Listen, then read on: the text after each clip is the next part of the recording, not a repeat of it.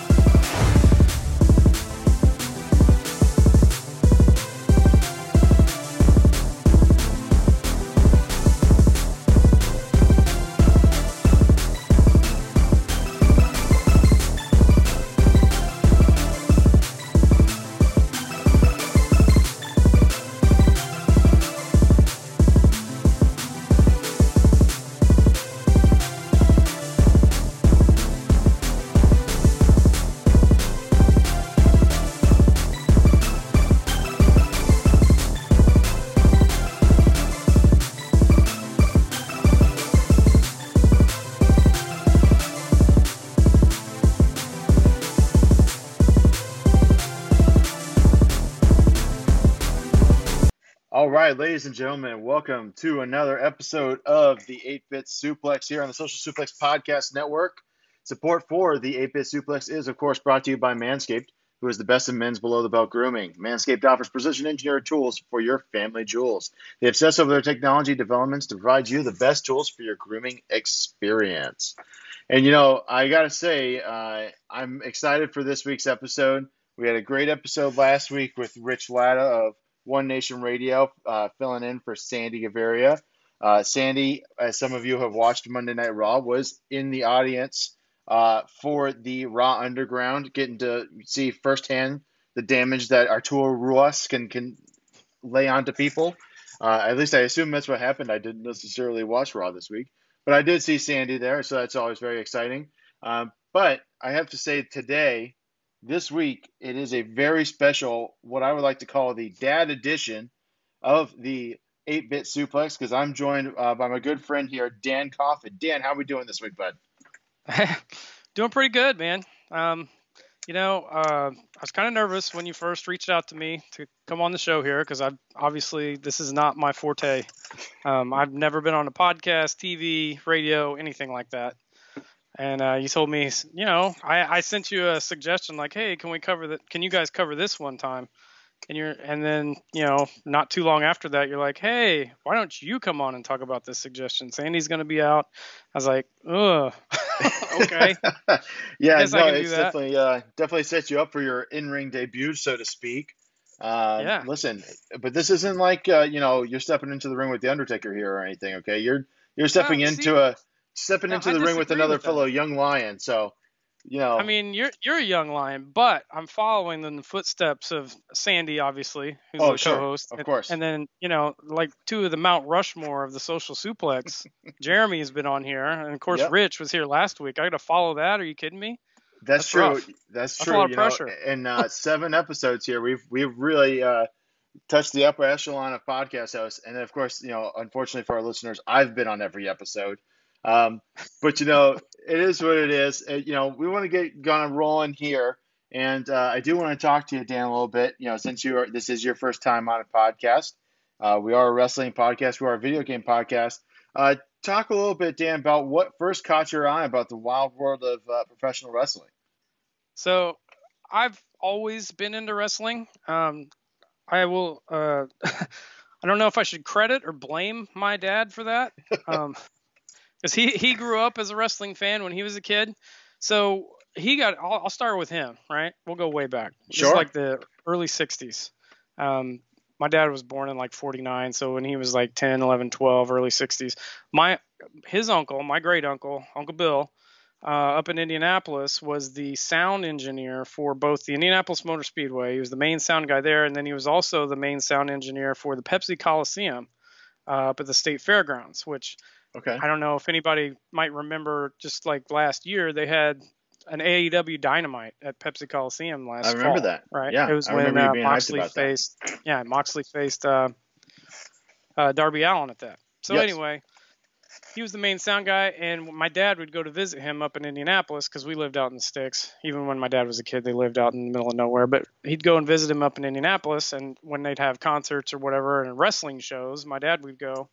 And so that's how he got into it. He'd go up and see the Crusher and Dick the Bruiser and all these old guys, and he was always into it. So I don't even remember like the first match I watched, the first show I watched, the first time I was into it, because as far as I can remember, my dad was watching it with me. Now, the first time I really remember getting into it myself was the Rock and Wrestling era, because that's when WWF went nationwide. They were on local TV. I'm seeing local favorite, quote unquote, Hulk Hogan, on TV, right? And Paul Orndorff and all that. And so that's when I started really getting into it. They had the cartoon show on TV, and then I've been following it ever since. And it's one of the things that me and my dad, we didn't really get along when I was young. We didn't have a whole lot in common, but that is one thing still to this day that we have in common, and we can bond over and talk about. Like, we've gone to shows together and everything.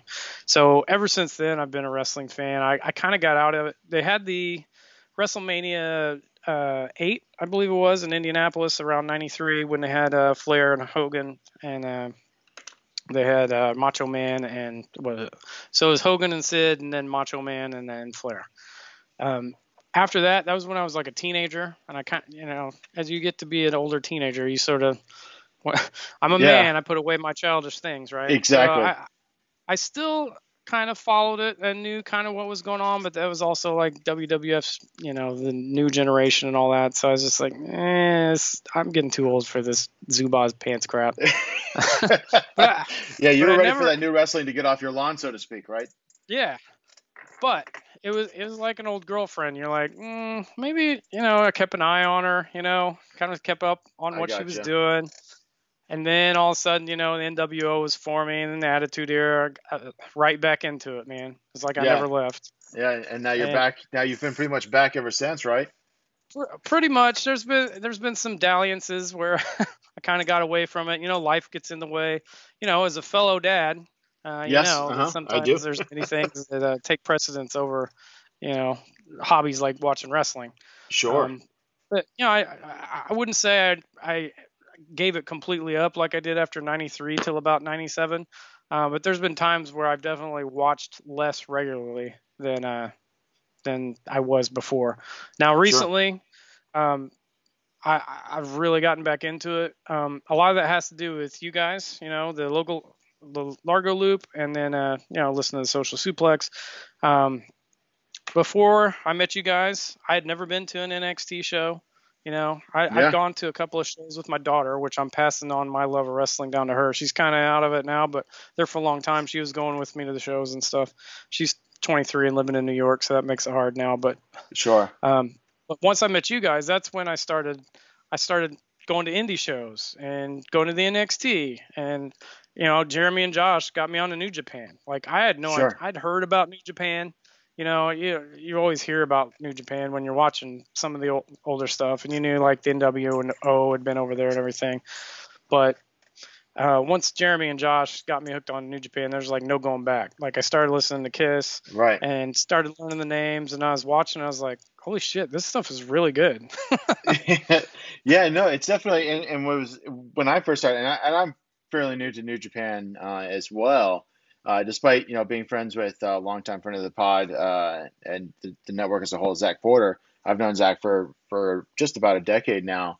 And inside baseball, he's engaged to my sister, and so he would always wear like New Japan shirts and different things like that. And I was like, oh man, like I watched the WWE, and that's about it, right?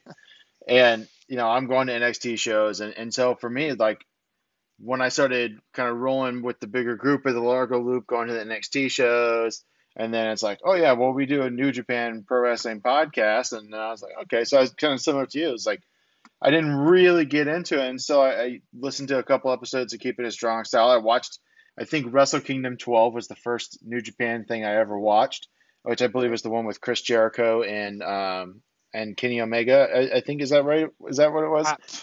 I don't know. My Wrong memory. podcast for that, man. Listen, yeah, right, exactly.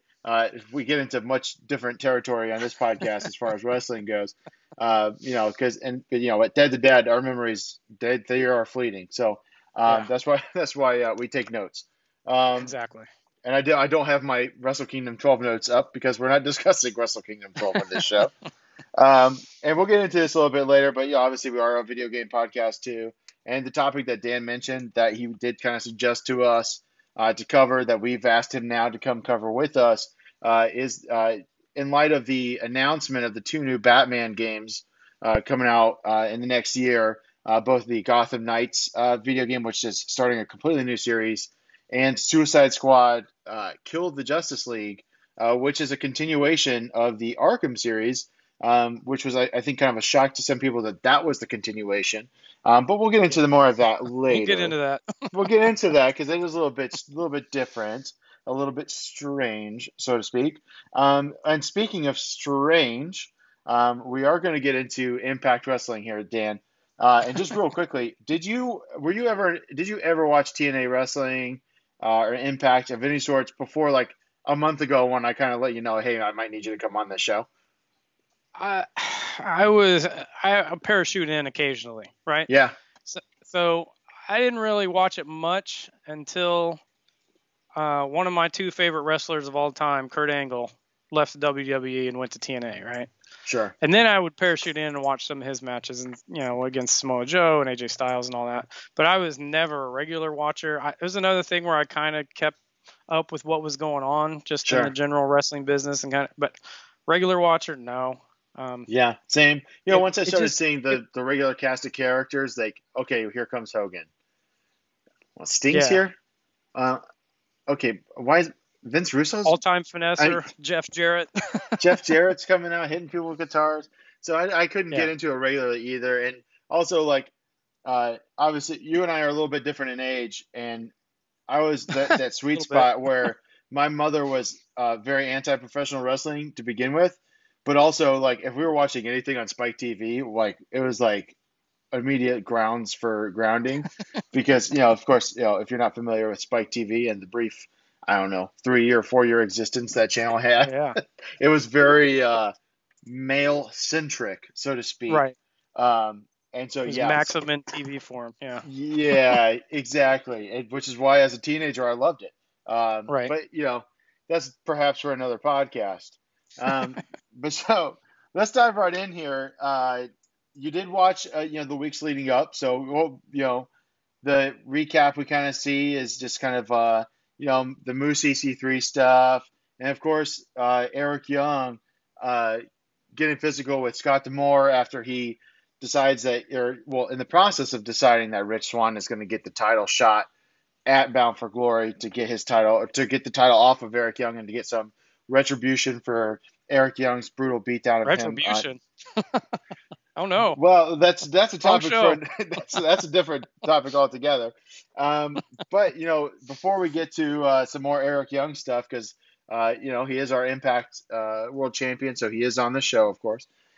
We do start off the night with an X Division #1 contenders triple threat match between TJP, Trey Miguel, and Chris Bay.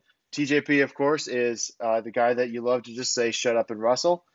But yeah, I mean, and you know what? This match, Dan, I thought he did that. And I actually like the intensity that he showed. It's a little bit more than TJP has given us in past weeks. Trey Yeah. Miguel, I thought, looked like $1,000,000. And a lot of times I felt Chris Bay was kind of there. But, this is your Yeah. first chance to review a card here with me here about Impact Wrestling. What were your thoughts here on this match? So let me start with a question, right? So Yeah. I grew up watching WWE, and a triple threat match in WWE means there's basically no rules, right? Yes. To me, when I hear triple threat, I think kendo sticks, right? It's Pavlovian It response. should happen, right? So in Impact, is that the same way? Is it like supposed to be no rules, or is it more like a traditional wrestling match with three guys? Uh, Now, if this was mid-teens TNA, it would mean that all three of them would be bleeding like stuck pigs, right? I mean, Right. that's just how TNA was back then. Um, I would say so. There is no, to my knowledge, there's no rope breaks, no DQ, that kind of thing. In the same vein, Impact does put some interesting wrinkles on things here and there, though. Like they had a gauntlet match battle royal at Slammiversary Hmm. where the last two competitors had a single elimination match at the end after everyone came into the ring. and was eliminated. So it was like a traditional like battle royal type over the top rope. But then the last two competitors competed in like an actual wrestling match.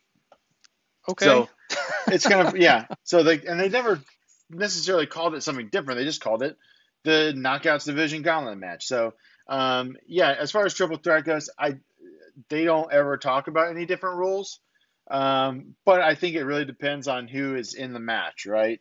All three of these guys are kind of working more babyface, so I didn't think there was going to be any cheating, so to speak, or any hardcore stuff. And all three guys are high flying, they're fast paced, and they're all really technical wrestlers. Right. So but to answer your question, I don't think there is any DQs that would apply now. Okay. Well, no, I'm fine with it, because like I said, in WWE, triple threat automatically, bringing that fuck shit, right? Yep. But like with this, it was like a three-way match where these guys were actually athletic. It was about the wrestling more than the bullshit, which Right. that appeals to me sometimes, right? Right. And I thought this Absolutely. was pretty good. Like you said, TJP, I never want to see his Twitter. I never want to hear him talk, but I like watching the guy wrestle, Yeah. I'm not Everything's as just familiar silky with. smooth.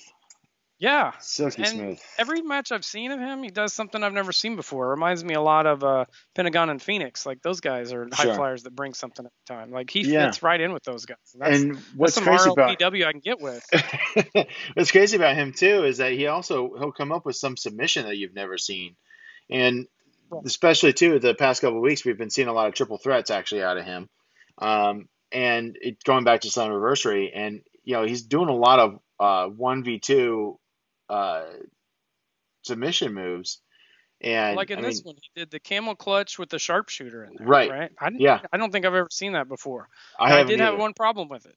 Sure. Like he started it and looked really good, and then he just let go of it. Right. It's Yeah. like this is more me, but when I see an awesome submission put in like that, like I don't want to see just like the guy give up giving it, right? Maybe if he's like struggling to like really lock it in and it's taking all Yeah. his energy and he just can't do it anymore. But that's obviously with TJP, he's not going to give you that with his face or anything. So No. that's not what happened there. And then the other guys didn't really break out of it either. It was just like they held it for a few seconds, got the camera shot, and then Right. he And pulled then just kind of pulled right. Trey Miguel to the side, and so that was a little thumbs down for me from that. But the move itself looked awesome, and I Yeah. really liked it. Yeah, it definitely got the good optics that they were going for. And I'll let you talk about kind of your experience here watching these other guys. But like I said, I thought Trey Miguel, I mean, the guy was flying all over the place. He did a lot of the double stomp to Chris Bay when he was draped through the ropes into a deep arm drag of TJP from the top turnbuckle. I don't know that maybe Phoenix is the only other guy I've ever seen attempt that. Because pretty good athleticism. You don't normally think, okay, I'm going to bounce off of this guy who's draped across the middle rope to do an arm drag. But hey, how do they more come power up to with him. this stuff?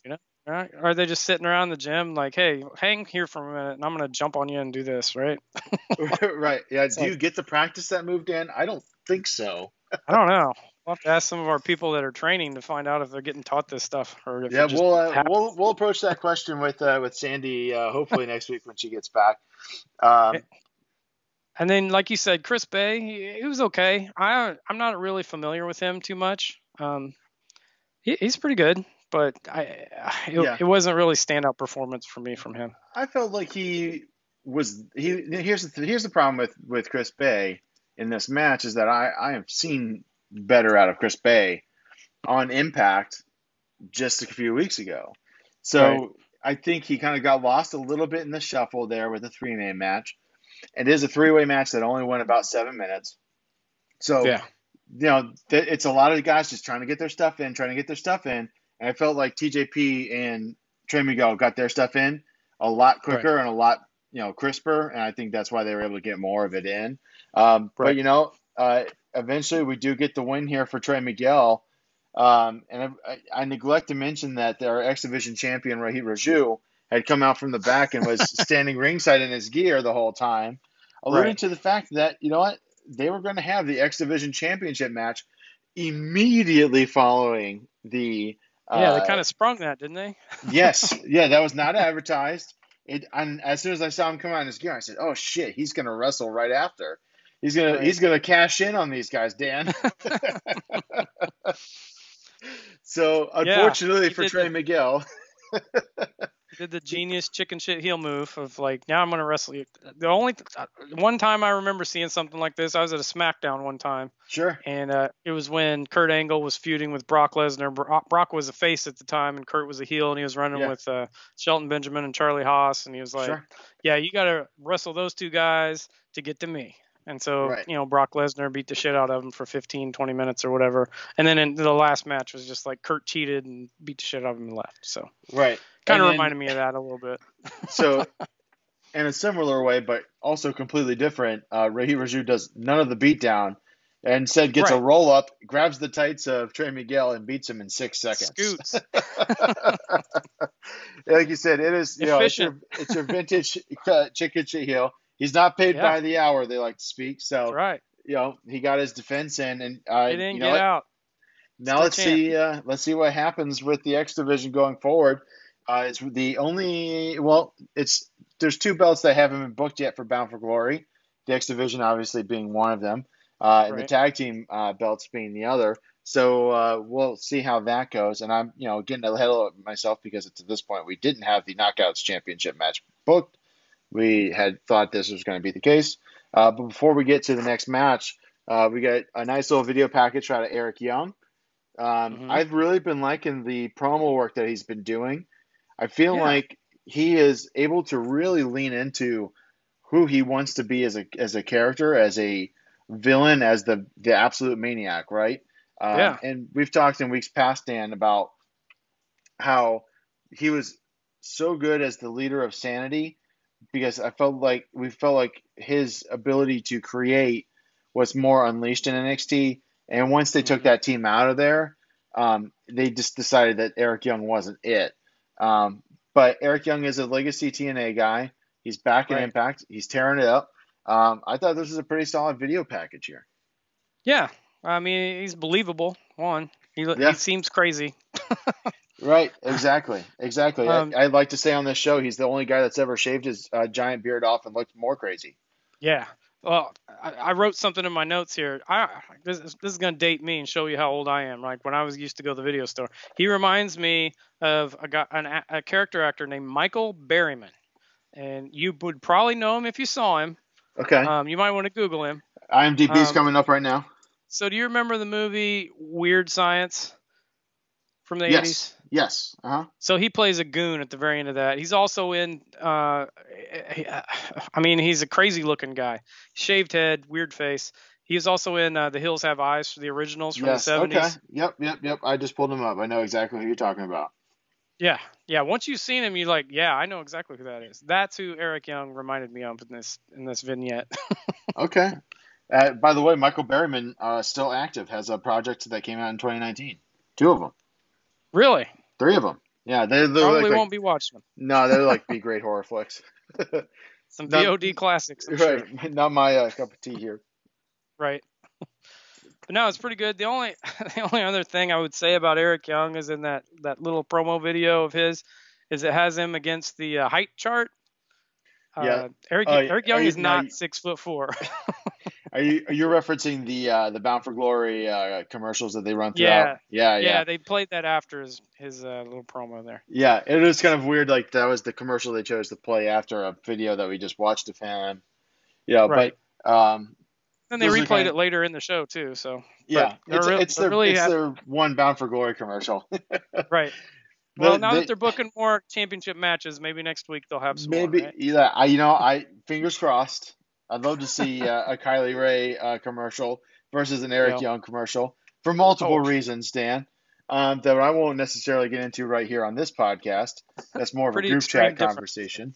But so speaking of Kylie Ray, her best friend Susie, formerly known as Su Yung, comes to the ring to face against the right hand of Deonna Purrazzo, the Knockouts champion, Kimber Lee. Now, Dan, I'm sure when you started going to NXT shows, was Kimber Lee there still?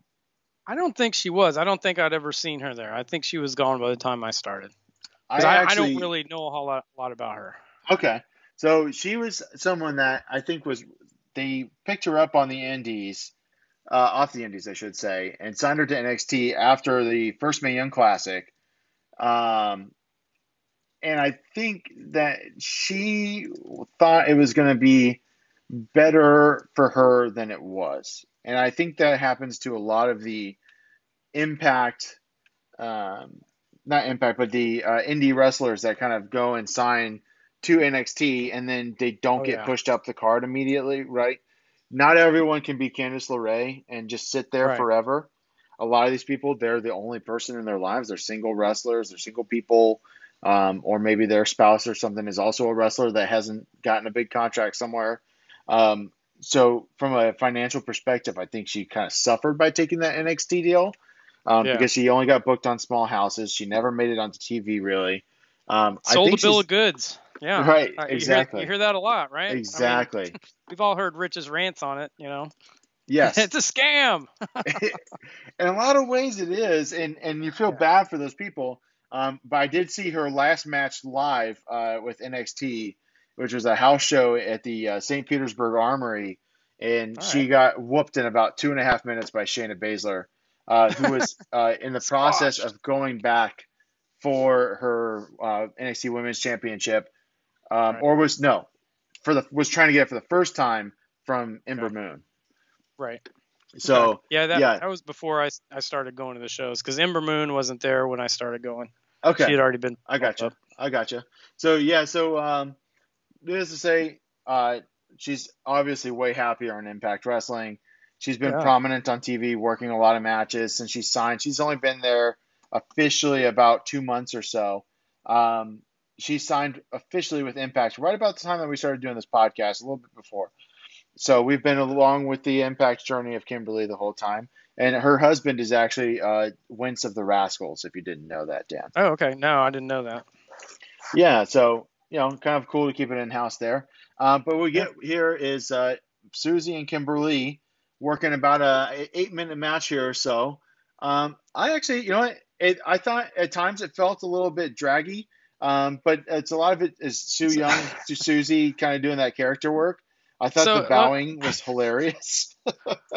I'm not really familiar with Susie either. Like, what is her deal? I Okay, know there's so like the split personality thing, right? yeah, so uh, I'll try and Can you sum this up. summarize this? I'll try and sum this up in a very okay. So Su Young is kind of like a demonic presence kind of like character, right? Okay. Or very nefarious, evil kind of thing. Fiendish, And would you say? I would say nefarious. We don't use words like fiend on this podcast, Dan. All right. Sorry. Bleep That's me. okay. That's okay. But she's kind of like the undead bride kind of thing, right? Okay. So then she becomes friends with Kylie Ray, and one thing leads to another, and now she's kind of doesn't really remember the Sue Young part of herself. That's why Kylie's like having to like give her like, hey, go do this, or hey, go do that kind of thing. And you can see, and I think the commentary team does a good job pointing out when she taps into Sue Young's moveset. Yeah. They were Oh, pointing it hey, out in the match quite a bit. Yeah. yeah, and I talked about this with Rich last week, but Madison Rayne is, if you want to know what's going to happen on Impact the next couple of weeks, listen to Madison Rayne's commentary on a match because she absolutely tips the hand like Laying breadcrumbs, 100%. huh? She leaves bread loaves. So Long-term storytelling. exactly, just listen to Madison Rayne. You'll have an idea of what's coming up. So Okay. obviously, I don't know if it'll happen before Bound for Glory, but I feel like we might have a Sue Young emergent story Right. with a feud with Kylie Ray at some point. Um, Oh yeah, you can but see that coming. yeah, but we do see, Susie gets the win using Sue Young's finisher, the panic switch, which is a Yeah. pretty brutal move. I was gonna say that looked pretty rough to take. It's pretty impressive. There's a couple of moves on this episode that I kind of cringed at. We'll get into one in the There's main one event. I The one really in the main flinched event, at. I think you and I probably have the same one. But the Panic Switch gets the win here. Deonna Purrazzo, of course, decides she's going to attack Kylie Rae. They fight back, and Kylie Rae, here's the thing, and I never understand this. I understand it's professional wrestling, and you always do your signature move when you're doing a beatdown, I guess. But when it's a 2-on-1, hey Deonna, don't do the Fujiwara armbar. No way, you got to bust that out every time. She's of course leaves her face wide open for the super kick from Kylie Rae, who does it in sandals.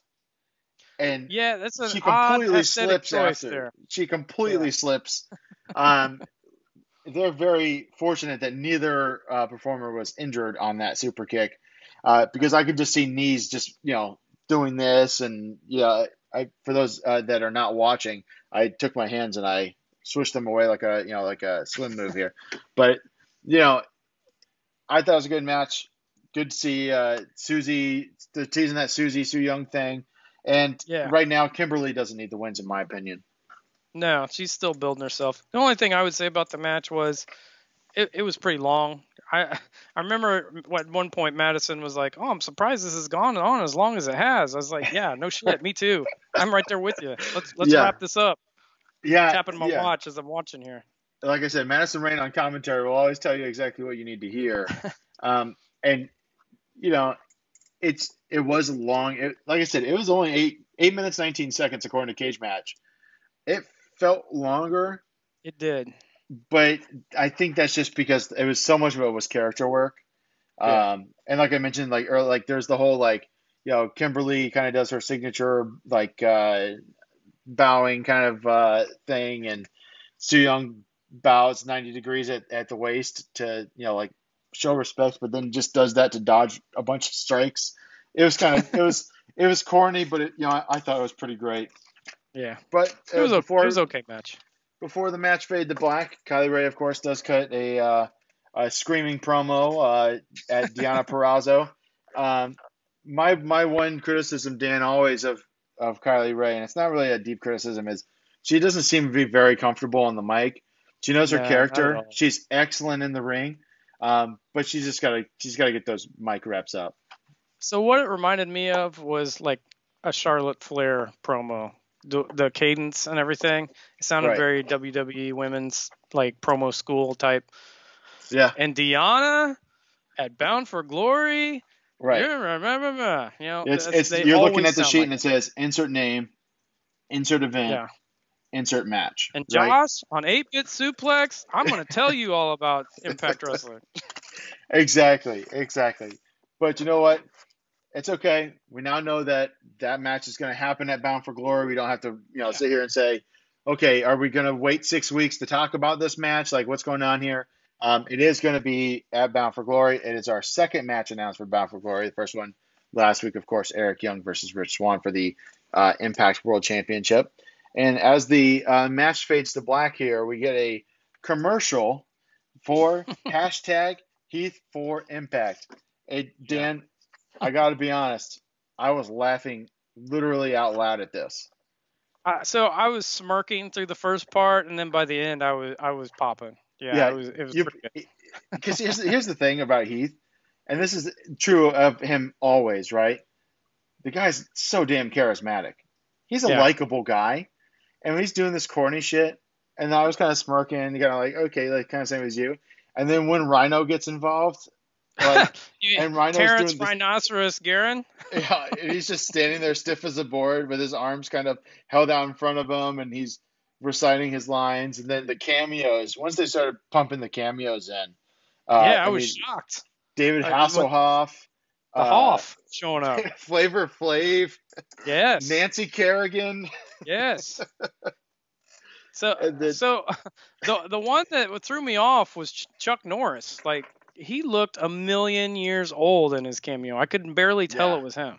Yeah, I mean, it's sad. You're telling me it was him, and I still don't know that I believe it. Right? I didn't know who it was at first, and then he was like, "Oh, I'll tell some Chuck Norris jokes or whatever he said." And I was like, "Oh my God, that is Chuck Norris." It was. That's the guy who fought Bruce Lee 50 years ago in the Roman Coliseum. He looks like shit. It looks like he fought 50 years ago, Dan. I think that's probably what it is.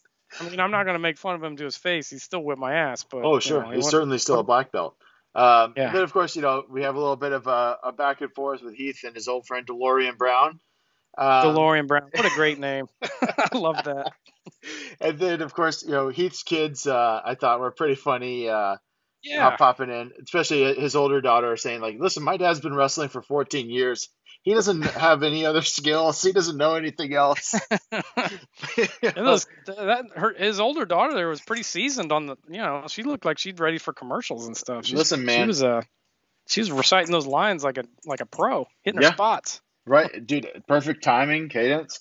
The younger kid even wasn't bad. How well his other 18 kids do at that, It was funny, Dan, and Rhino pointed this out to us a couple of weeks ago on Impact Wrestling when Heath was saying that he had a bunch of kids, and Rhino was like, dude, you have 2. And that was the first time like he had 20, and I was like, I don't know, was that many? That's the first time I think I had ever heard the actual number of kids that Heath Slater has, and it is in fact 2. Yep. So, well, I'll tell you what, as a dad, you know that having 2 kids feels like having 20 a lot of times. So. Having 1 kid feels like having 20 a lot of times, especially when they're sitting there rooting through the refrigerator. And my kids are at the age right now, right, where if they want something out of the fridge, they open the fridge, and then they'll open to the drawer that the juice pouches are in. They'll get a Capri Sun out, but then they can't shut the drawer. So they just leave the fridge door open. They don't even ask you to come to it, huh? They just they're just kind of like, I can't shut the drawer, and then they just kind of leave the fridge, and like wherever I am in the house, I gotta. Right. It's one of those times where like I'm happy I don't have a mansion, right? Because I can just have to call you on the intercom. Yeah, exactly. But we get to roll on through here with some more backstage stuff. Dan, I don't know if you've noticed this as you were catching up on Impact. Impact likes to string a lot of this stuff together in between matches to just kind of give you a prolonged break in the action, and then also not kind of do this 1-1-1-1-1 kind of thing that you get a lot of times with wrestling. You'll get your backstage, your vignettes, your commercials, all of that kind of just hits in a row. I kind of like it. Some people might not. It's different it's a different presentation than what we get everywhere else. Yeah, I mean, they're gonna put it somewhere. I like that it's different. How about that? It's better than the same cookie cutter. Every week is the exact same. This minute is this minute is that. Here's our JVC Kaboom of the week, and then they go right into the match, and then and a promo and then a commercial. Yeah, I like them mixing it up. Yeah, it's nice. I'll tell you right now, I was pleasantly surprised watching Impact. Like I was leery at first, but I'll wait till the end to give you my final declaration. But and that's totally good. Yeah, I mean, I'll just say too, like when I first started talking to Jeremy about putting this show on the network, and I said, we'll cover something different, so that the Social Suplex Podcast Network listeners are not just going to sit there and hear about Impact, or not Impact, but about AEW and NXT and all this stuff for the 4th time. We'll cover Impact. Yeah. And I hadn't watched Impact other than Slammiversary to that point, Dan. So I signed up. I was like, oh shit! Like, what did I get myself into? But I've been very pleasantly surprised. It's an 85-minute show. It moves pretty quick with no commercials. So I don't watch it live. I don't know anyone that has Access TV personally. That's the thing. I would probably watch this more if it was more accessible, right? Yeah. I don't get Access TV. Yeah. And Twitch, I don't think they have the replays available, right? They don't do the replays, but you can watch it live. I think twice. Right. I think they show it 8 p.m. and then I think they show it again at 11 p.m. When they do the other Access TV showing. Like the West Coast. The rebroadcast West Coast feed. Okay. But yeah, because if it was on a regular because that's another reason why I never really watched it before, because it was a jumping around between Pop TV and some like rural tractor channel or some shit. I don't even know, right? Right. It's like that really makes it hard to enjoy your product when I can't find it. So. Right. Exactly. I mean, they do have Impact Plus, but I mean, are you really going to spend money on that if you haven't already been introduced to it on something? So it's kind of tough.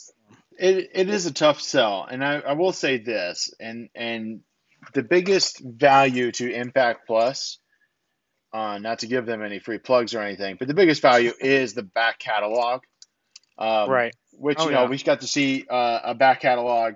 They kind of do this sometimes if they're trying to fill up a little bit of space in the night. They'll show like a quick, from the vaults moment. Right. Like, Yeah, they this showed week. one a little bit later. Yeah. Yeah. So, and we'll get to that, but let's say the back catalog has some awesome stuff. If you watch AEW and you want to see more of Proud and Powerful, and you want to see more Lucha Bros, you want to see some Eddie Kingston, go check out Impact, because all those guys were there for Right. several years, and they had some. Proud and Powerful, of course, LAX at the time, and Lucha Bros have some absolutely. If you're into tables, ladders, chairs, and thumbtacks, definitely go check out those guys' matches on Impact Plus backlog. And of course, you can add that onto your Fight TV subscriptions also. Not to give them a free plug either. Right. But So yeah, do definitely, they have the whole TNA library then? I believe so. So I can go back and watch my Kurt Angle versus Samoa Joe and Yeah, watch some AJ Styles, you can watch I believe every pay-per-view that they've done is on there. some Jay Lethal. Yeah, exactly. Tampa Bay local Jay Lethal, trainer Yeah. of course of our my co-host Andy. I can go just yeah. put aces and eights on repeat and just watch those guys all day long, huh? Yeah, definitely. Go check out the back catalog. Hey, listen, if WWE is going to sell you a network subscription for $10 and advertise the big draw of it being the WCW library, I'd argue that, Impact's got a pretty good one too. But hey, it's not for everybody, but for me, I like going back and watching that stuff. But Yeah, it's good. we'll get back into the show here a little bit after the little side thing. Backstage, we see the Motor City Machine Guns are talking to the Good Brothers, of course, Doc Gallows and Carl Anderson. They're kind of saying, hey, man, you owe us a thanks for stepping in last week when the Rascals couldn't go. And the Rascals are, for some reason, very pissed off at the Good Brothers, which I can't really comprehend why, because they weren't the ones that kicked the crap out of them backstage. Right. But the Rascals decide they want the Good Brothers in the ring to earn some respect. Doc Gallows, of course, plugs his beer, which he does every week now. His Talkin' Shop Brewskis. Or Talkin' Have you tried one of those? No, and I don't think that I ever will. And a side note, the last gimmicky celebrity beer that I had was the Hops beer that was, in fact, brewed by the Hanson brothers, of course, famous for their song Bop. Yeah, sounds delicious. No, thanks. I'll be honest with you. I'm going to lay it straight here. I mean, it was a 4-star beer. I mean, it was a pretty solid IPA. But that's perhaps for the beer podcast, which I don't have one. I probably could, but I don't have the time for it. So that falls under the purview of the Dad Pod too. I think so too. Yeah, I mean, listen. I mean, you got to talk brewskis, right? That's what Doc Gallows teaches me. You just got to be a good brother and talk brewskis. Yeah. So, but after that, we get the aforementioned Bound for Glory 2013 clip of AJ Styles versus Bully Ray with Taz on commentary. It's funny to see how many such serious top talents passed through the doors of TNA Impact, and they squandered it. And I'm not talking about Bully Ray when I say that, just for the record. just so we're clear on that. The exception that proves the rule. Bully Ray. But, AJ Styles, you've mentioned already, Samoa Joe is there. Kurt Angle has some killer matches still in TNA before he really fell off the cliff after his prime.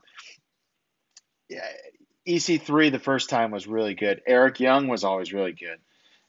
Brian Myers, who we'll talk about in a few minutes here, he was really good there.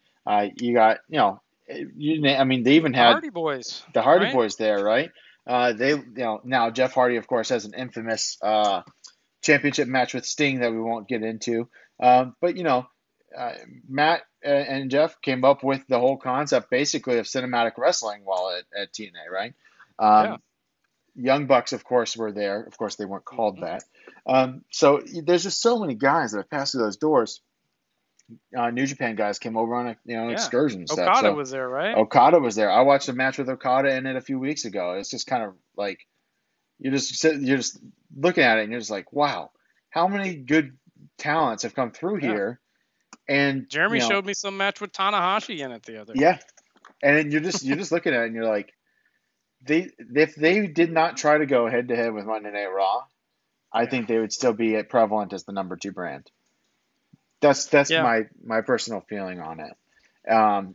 Of course, if they did that today with the roster that they have now, or what they had then, you might be able to say, all right, now Monday Night Raw is vulnerable enough you can pull some viewers off of it and run a show on Mondays. But at the time, I mean, people were still watching cable television, and Monday Night Raw was still pulling in big numbers, and it was a dumb move. I'll tell you what, man. I remember when they switched to Monday nights and made a big deal about it. And I was like, you know what? I'm gonna give them a chance. I'm gonna see what they got. And I watched one show, and I think it was Hogan and Bischoff and all this. And I was like, you know what? I saw this shit, right. 10 years ago, 15 years ago. Mid I to don't late need to see 90s it again. WCW again. Right. Yeah. I felt the same. It was sad. It was, but hey, listen, if you have an Impact Plus subscription, go back and watch that Bound for Glory 2013 match.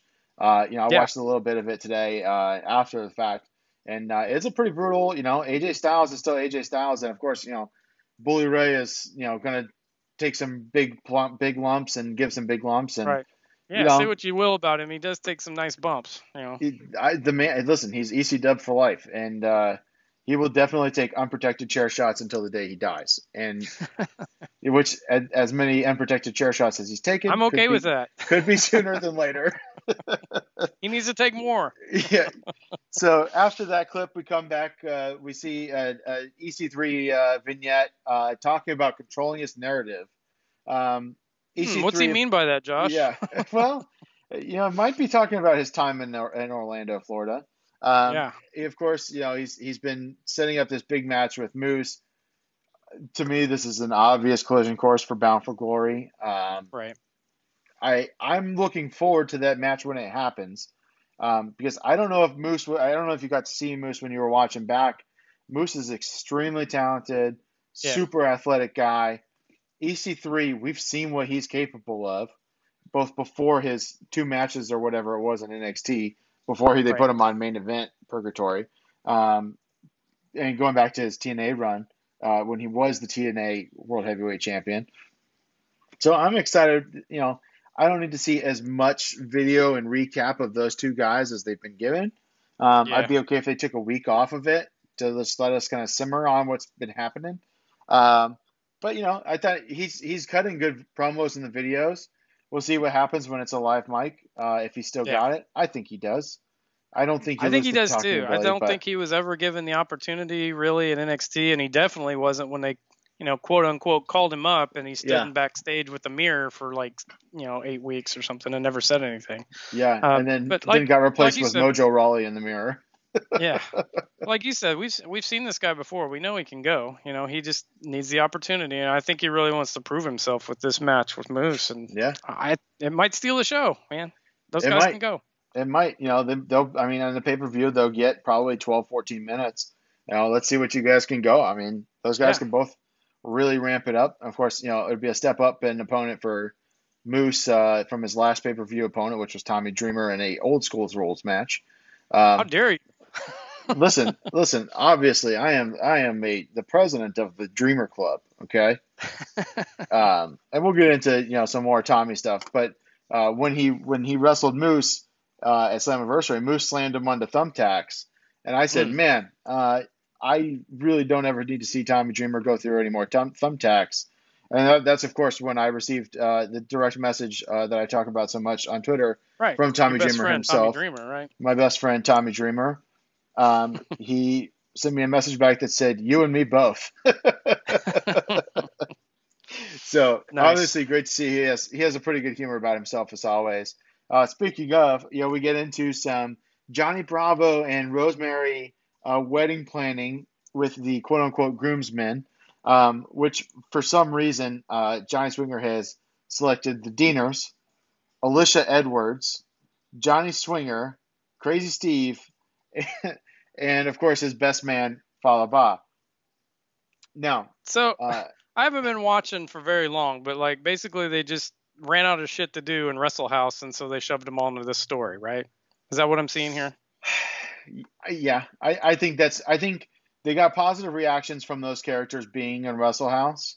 Yes. I'm sad that and it's not around. I mean, I was hoping to talk about Wrestle House on my debut show, but we well, don't get to. you know what, Dan, this is our show. This is the Dad Pod, and as dads, we set the rules. Let's talk some Wrestle House because I miss it too. It was surprisingly entertaining. Right? It was entertaining.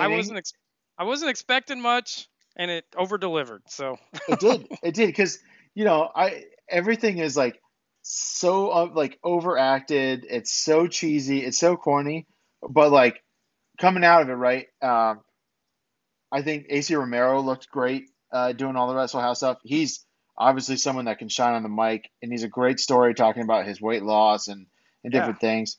Obviously, he's still tagging with Larry D. When Larry D did the Lawrence D stuff and was wearing the ring rust cologne as a tongue in cheek, like he's got ring rust because he's not wrestling, he's at Wrestle House, right? Right. I mean, just little things here and there were just so funny. Obviously Tommy Dreamer being the booker of the house, and a little bit of inside baseball of what we see. Of course, we know Tommy Dreamer does a lot of booking. It seemed like their answer to BTE kind of, but it was on their show a little bit. Yes, like with the storylines and the inside baseball and stuff like that. And honestly, and Being the Elite obviously is a fantastic YouTube series. It's very entertaining, but for the casual fan that wants to know what's going on off screen, it adds in that extra viewing, right? You got to go to YouTube. It's not even on the AEW channel. You have to seek it out. And it's obviously, I'm not knocking the show at all, and it obviously does very well on YouTube. Lots of viewers worldwide. But if you're talking about especially a company like Impact, that if they did Wrestle House on YouTube, it would fail tremendously. Yeah. But I think the way that they set it up, the way they presented it, it was almost like that Surreal Life, kind of, throw all your celebrities in a house, see what happens kind of show. I thought everyone did great on it. I feel like in the episodes I saw, they didn't overstay their welcome with it. I feel like if this is on, some other larger shows, maybe they would like go back to it like 6 times a night and just run it into the ground and everybody'd be sick of it, right? Right. But I think that, like, they pretty much did like one big segment a show, and that's all you really need to get those guys over. Yeah, I will say that the brawl between Team Triple XL, Larry D, and AC Romero and the Deaners, which I think might have been the last episode. I think it was the last segment that we ever got of Wrestle House. I felt like that brawl went incredibly long. It was very entertaining. You had your ping pong spot, you had your car spot. It was their grand finale. You had your elevator spot, you had your stage spot. I mean, you name it, there was a spot for it. But yeah, no, I agree, man. And it's funny that you mentioned that these are all the characters from Wrestle House now involved in this story, with the exception, of course, of Kylie Ray and Susie, who have other business to attend to. Alicia Edwards. Right, exactly. Alicia Edwards had a brief break where, of course, she almost got the pile driver from Eric Young after she smacked the shit out of him. And, thanks to Tommy Dreamer for the save on that one. But, we see some argument start happening here because Johnny Swinger thinks that the swing man's the only guy that could be the best man. Not this guy, not Fallah Bahh. And of course, Tommy Dreamer peeks around the corner with a callback to Wrestle House, trying to book the match. And of course, Bravo shuts him down and says, "Listen, man, we're not in Wrestle House anymore." So sad when I heard him say that. I was so disappointed. I know, and you see the look of anguish on Dreamer's face, right? Like, poor Tommy. I wrote that on my notes, like, poor Tommy. Listen, that man's been trying to get himself over since 1989. Okay, I mean he's done a pretty damn good job. Hey, he's over on this show. He is. And what's funny too is I feel like Impact has a lot of younger viewership that maybe don't know Tommy Dreamer as well as even like people my age would know Tommy Dreamer, because that whole like ECW late 90s rolling into the ECW WWF, and then of course he stuck around, then went to TNA, and he's kind of hovered around TNA pretty much since he left WWE. He and Christian, I think, went about the same time over there. who was someone we forgot to mention earlier when we talked about TNA Oh yeah, Legends. another one of my favorites. Yeah. So, really good stuff in this little backstage segment. Kind of, good corny stuff.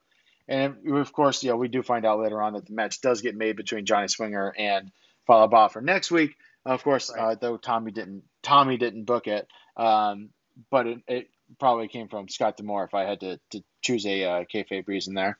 Right. But then the next segment we get is Tommy Dreamer in another shirt confronts Brian Myers after he flips the table angrily. And I thought this was really good promo work out of both of these guys. And it These guys are really, professionals, man. They know how to do it. they know how to do it. And of course, Brian Myers, of course, is the quote unquote most professional wrestler.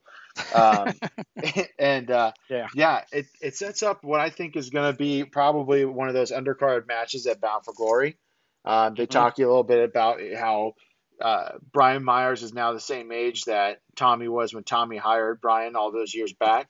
And I believe that was a reference to hiring him at TNA. I don't believe it was a WWE reference because Tommy wasn't doing any of that when Brian went over there. But a little bit master student, a little bit father son. They leaned into that father son narrative pretty hard. Both guys face to face really gave a pretty solid promo here. Yeah, I'm excited to see them go against each other. I wrote down here, kick his ass, Tommy. I want to see it. Oh, dude, right? As the dads, we want to see the dad character whip that young guy's Definitely. ass. You know who we're siding with, yeah. And we're saying young guy, but Brian Myers is like 39 years old. So hey, he's young to me. But little whippersnapper. He's in between us. But of course, Tommy Dreamer is pushing late 40s. Amazing that Tommy's still he's going to find his way to get booked into another pay-per-view in 2020. A lot of miles on that chassis. Yeah. And I think I've mentioned it before on the show. I listened to Tommy, I believe one time on the Edge and Christian podcast years ago, and he was saying he really struggles to fly places, so he tries not to book himself out west because his body's so banged up to be cramped up in a coach airplane. It takes him a full day to recover.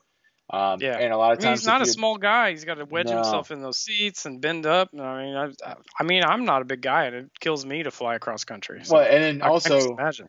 You and I, Dan, also haven't taken 20-foot bumps through tables. That's what I mean. Yeah, like if it hurts me, I know it hurts him, right? Just the change in pressure alone probably does its damage. Oh yeah. But speaking of changing pressure, we have Cody Deaner walking out to the ring with Cousin Jake. This is the tried and true wrestling trope of this guy has a match. They don't announce who the opponent is, of course, because there is no plan for a match. Because Eric Young comes out and he decides he's going to dome Cousin Jake with the belt, and then he takes out Cody Deaner, brings him to the ring, starts beating the piss out of him, gives him the pile driver, and I don't know about you, but that was a really powerful pile driver too. It was a pretty strong. Eric Young hits a great pile driver. He does. But I don't know about you, Dan. When someone sells the pile driver by doing the tremors of their body, like they're paralyzed, I'm not a fan of that. I just can't watch that anymore.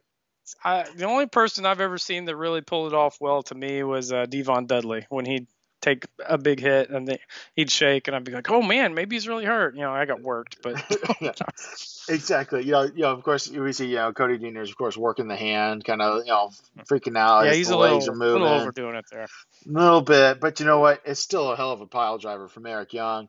Yeah. Of course, he starts to work the knee and the ankle like he has with everyone else trying to ruin their career.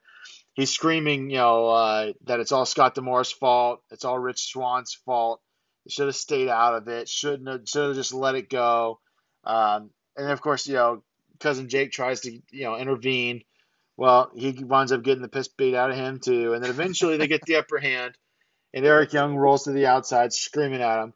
But then, tried and true, he waits until they turn their back. He gets back in the ring and then just takes the ever-loving piss out of Cousin Jake. What a dastardly move. And right. But, what's funny is I can't remember too much in wrestling, Dan, where the heel leaves the ring and then re-enters it. I can't remember that happening too much. Well, yeah, that's what this segment went on quite a bit, right? It did. It did. I mean, he was beating on him for a while. I think it might have went on a little. They were trying to fill some time, maybe. I don't know. Yeah, and what's funny too is the commentary team the whole time are like, "Is anybody coming out? No, nobody." Vampiro, play my music. Right? Yeah, no, it's track 7. It's track 7. But yeah, and then eventually, of course, he does give the pile driver also to Cousin Jake. Scott D'Amore comes out, starts yelling at him. He gets physical with Scott D'Amore, and then surprise, surprise, Eddie Edwards comes out and Right. gets the save. Now, what kept Eddie Edwards from saving the Deaners, I'll never know. But he does He didn't save care Scott about them. D'Amore. Well, he hardly cares about He's gonna Scott save the D'Amore either. boss, right? Yeah, I think that's kind of what it is. But and then he announces after that they go backstage, and Eddie Edwards is furious with Scott D'Amore because he gave away his his contracted rematch. Because I don't know if you are aware of this, Dan. Impact keeps the champions are entitled to a rematch clause.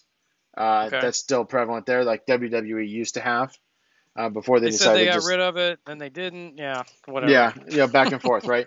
Who knows Impact's what they're never gotten doing? rid of it. You're entitled to I your like rematch. consistency. That's good. Yeah, exactly.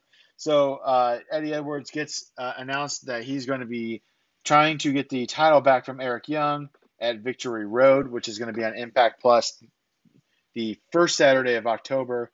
This is the first that they've said anything about it. I don't know if they're trying to Yes. drum up some viewership ahead of Bound for Glory. But anytime that you put your championship belt on the line, in a small pay-per-view, the month of a big pay-per-view, Right. this belt's not changing hands. Yeah. So tell me a little bit about Mr. D'Amore. I don't know a whole lot about him. Is he just like a booker, or what is his deal? Yeah, so he's the executive vice president of Impact Wrestling. So he's Okay. kind of the quote unquote the guy in charge. He's the booker. He's the whole So nine I, yards. So so he's I your wrote. kind of GM Go ahead. character, so to speak. Okay, I kind of thought that. I wasn't sure. I was just like a guy in a suit. So he looks like Bruce Pritchard to me. So I wrote down on my notes that he's from now on he's Deuce Pritchard to me. I like it. I will say that he's not booking things like Bruce is these days. Thank God. No, He's just the actually look. That was the only thing. just the look. He does have that kind of and he did work for WWE for a time. Okay. But yeah, he is the co-executive vice president, so to speak, of Impact Wrestling.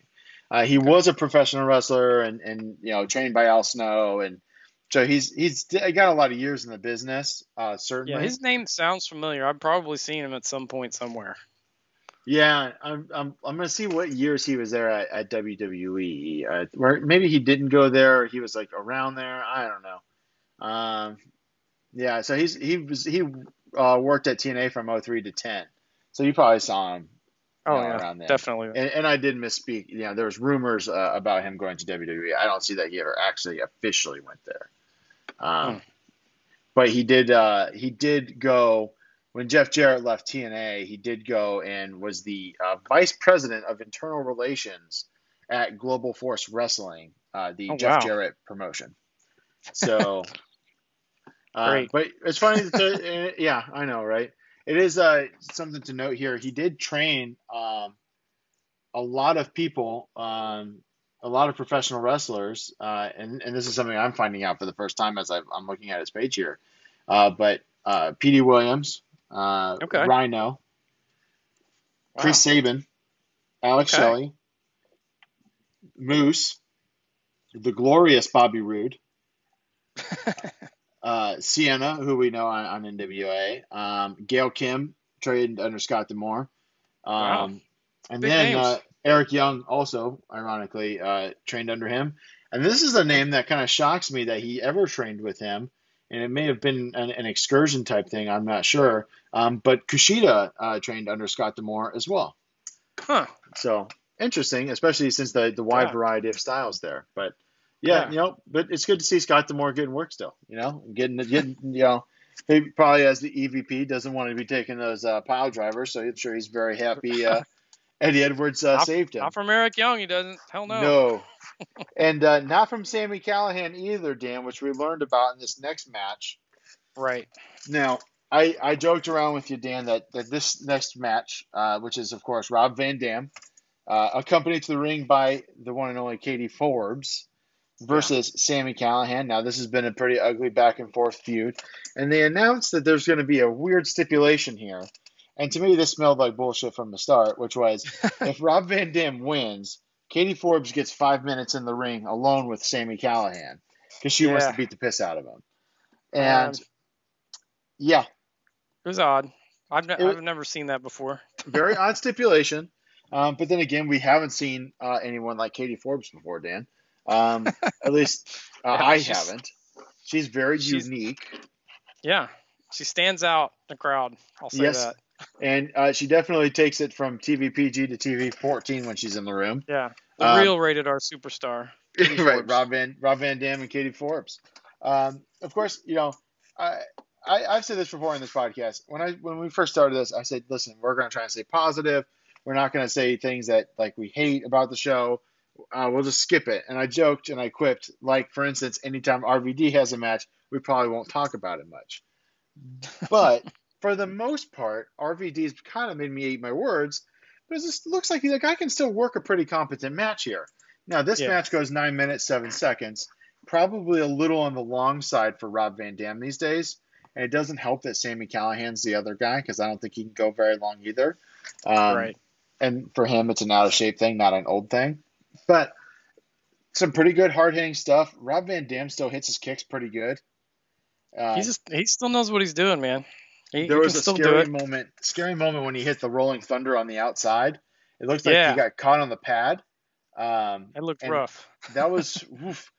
Yeah, maybe stick to doing that one in the center of the ring, Rob. But, of course, we get some shenanigans in the finish here where Katie Forbes sprays hairspray in the face of Sami Callihan. And then Rob Van Dam does a weird kind of scissors to the waist, takedown with his legs, rolls up Sami Callihan and gets the win, setting up the 5 minutes for Katie Forbes to beat up Sami Callihan. Yeah, it's pretty fortunate that the stipulation paid off at the end of this. I was shocked. Here's my thought going into it, Dan, was, okay, Sami Callihan's going to lose on purpose, or he's going to eat the pin, because he's been talking about how he hates Katie Forbes the past couple of weeks. Right. So I was thinking, okay, he's either going to just let Rob Van Dam pin him real quick, and then do some with a brass knuckles or something, and then just beat the piss out of Katie Forbes. Or I thought he would just start chair shotting him outside, and then here's your 5 minutes, and then just beat her. Now the end result was what I thought it was always going to be, but it took a little bit of time to get there, of course, because at first Katie Forbes is hitting him pretty good. She does her patented hip attack. They call that a hip attack, Dan. It's more of a ass attack. But there's some good beat up stuff. And, of course, Rob Van Dam brings a chair into the ring. And, of course, the rule of wrestling, Dan, you bring in a weapon, you die by the weapon. Always. Every time. You set up a table, you go through the table, right? Yep. You don't set up the table for somebody else to go through. That's not how it works. It's kind of like Chekhov's gun, only it goes off on you when you bring it in. Exactly. Mm-hmm. So, of course, Rob Van Dam, after they beat him up, he leaves the chair unattended in the middle of the ring. Sami Callihan, of course, pops up and chucks the chair off of his face. Rob Van Dam. It looked pretty stiff too. It looks pretty stiff chair throw. Of course, but you'll notice the difference between that chair throw, Dan, and the one that we saw Sammy Guevara hit Matt Hardy with, is this chair was folded still and was not thrown in such a way that the legs would be going towards the face. So it does look like a pretty stiff shot, but it is the seat of the chair that catches Rob Van Dam. But then, of course, Rob Van Dam takes a tumble from the top turnbuckle to the outside, which at 49 years old, I don't necessarily need to see Rob doing.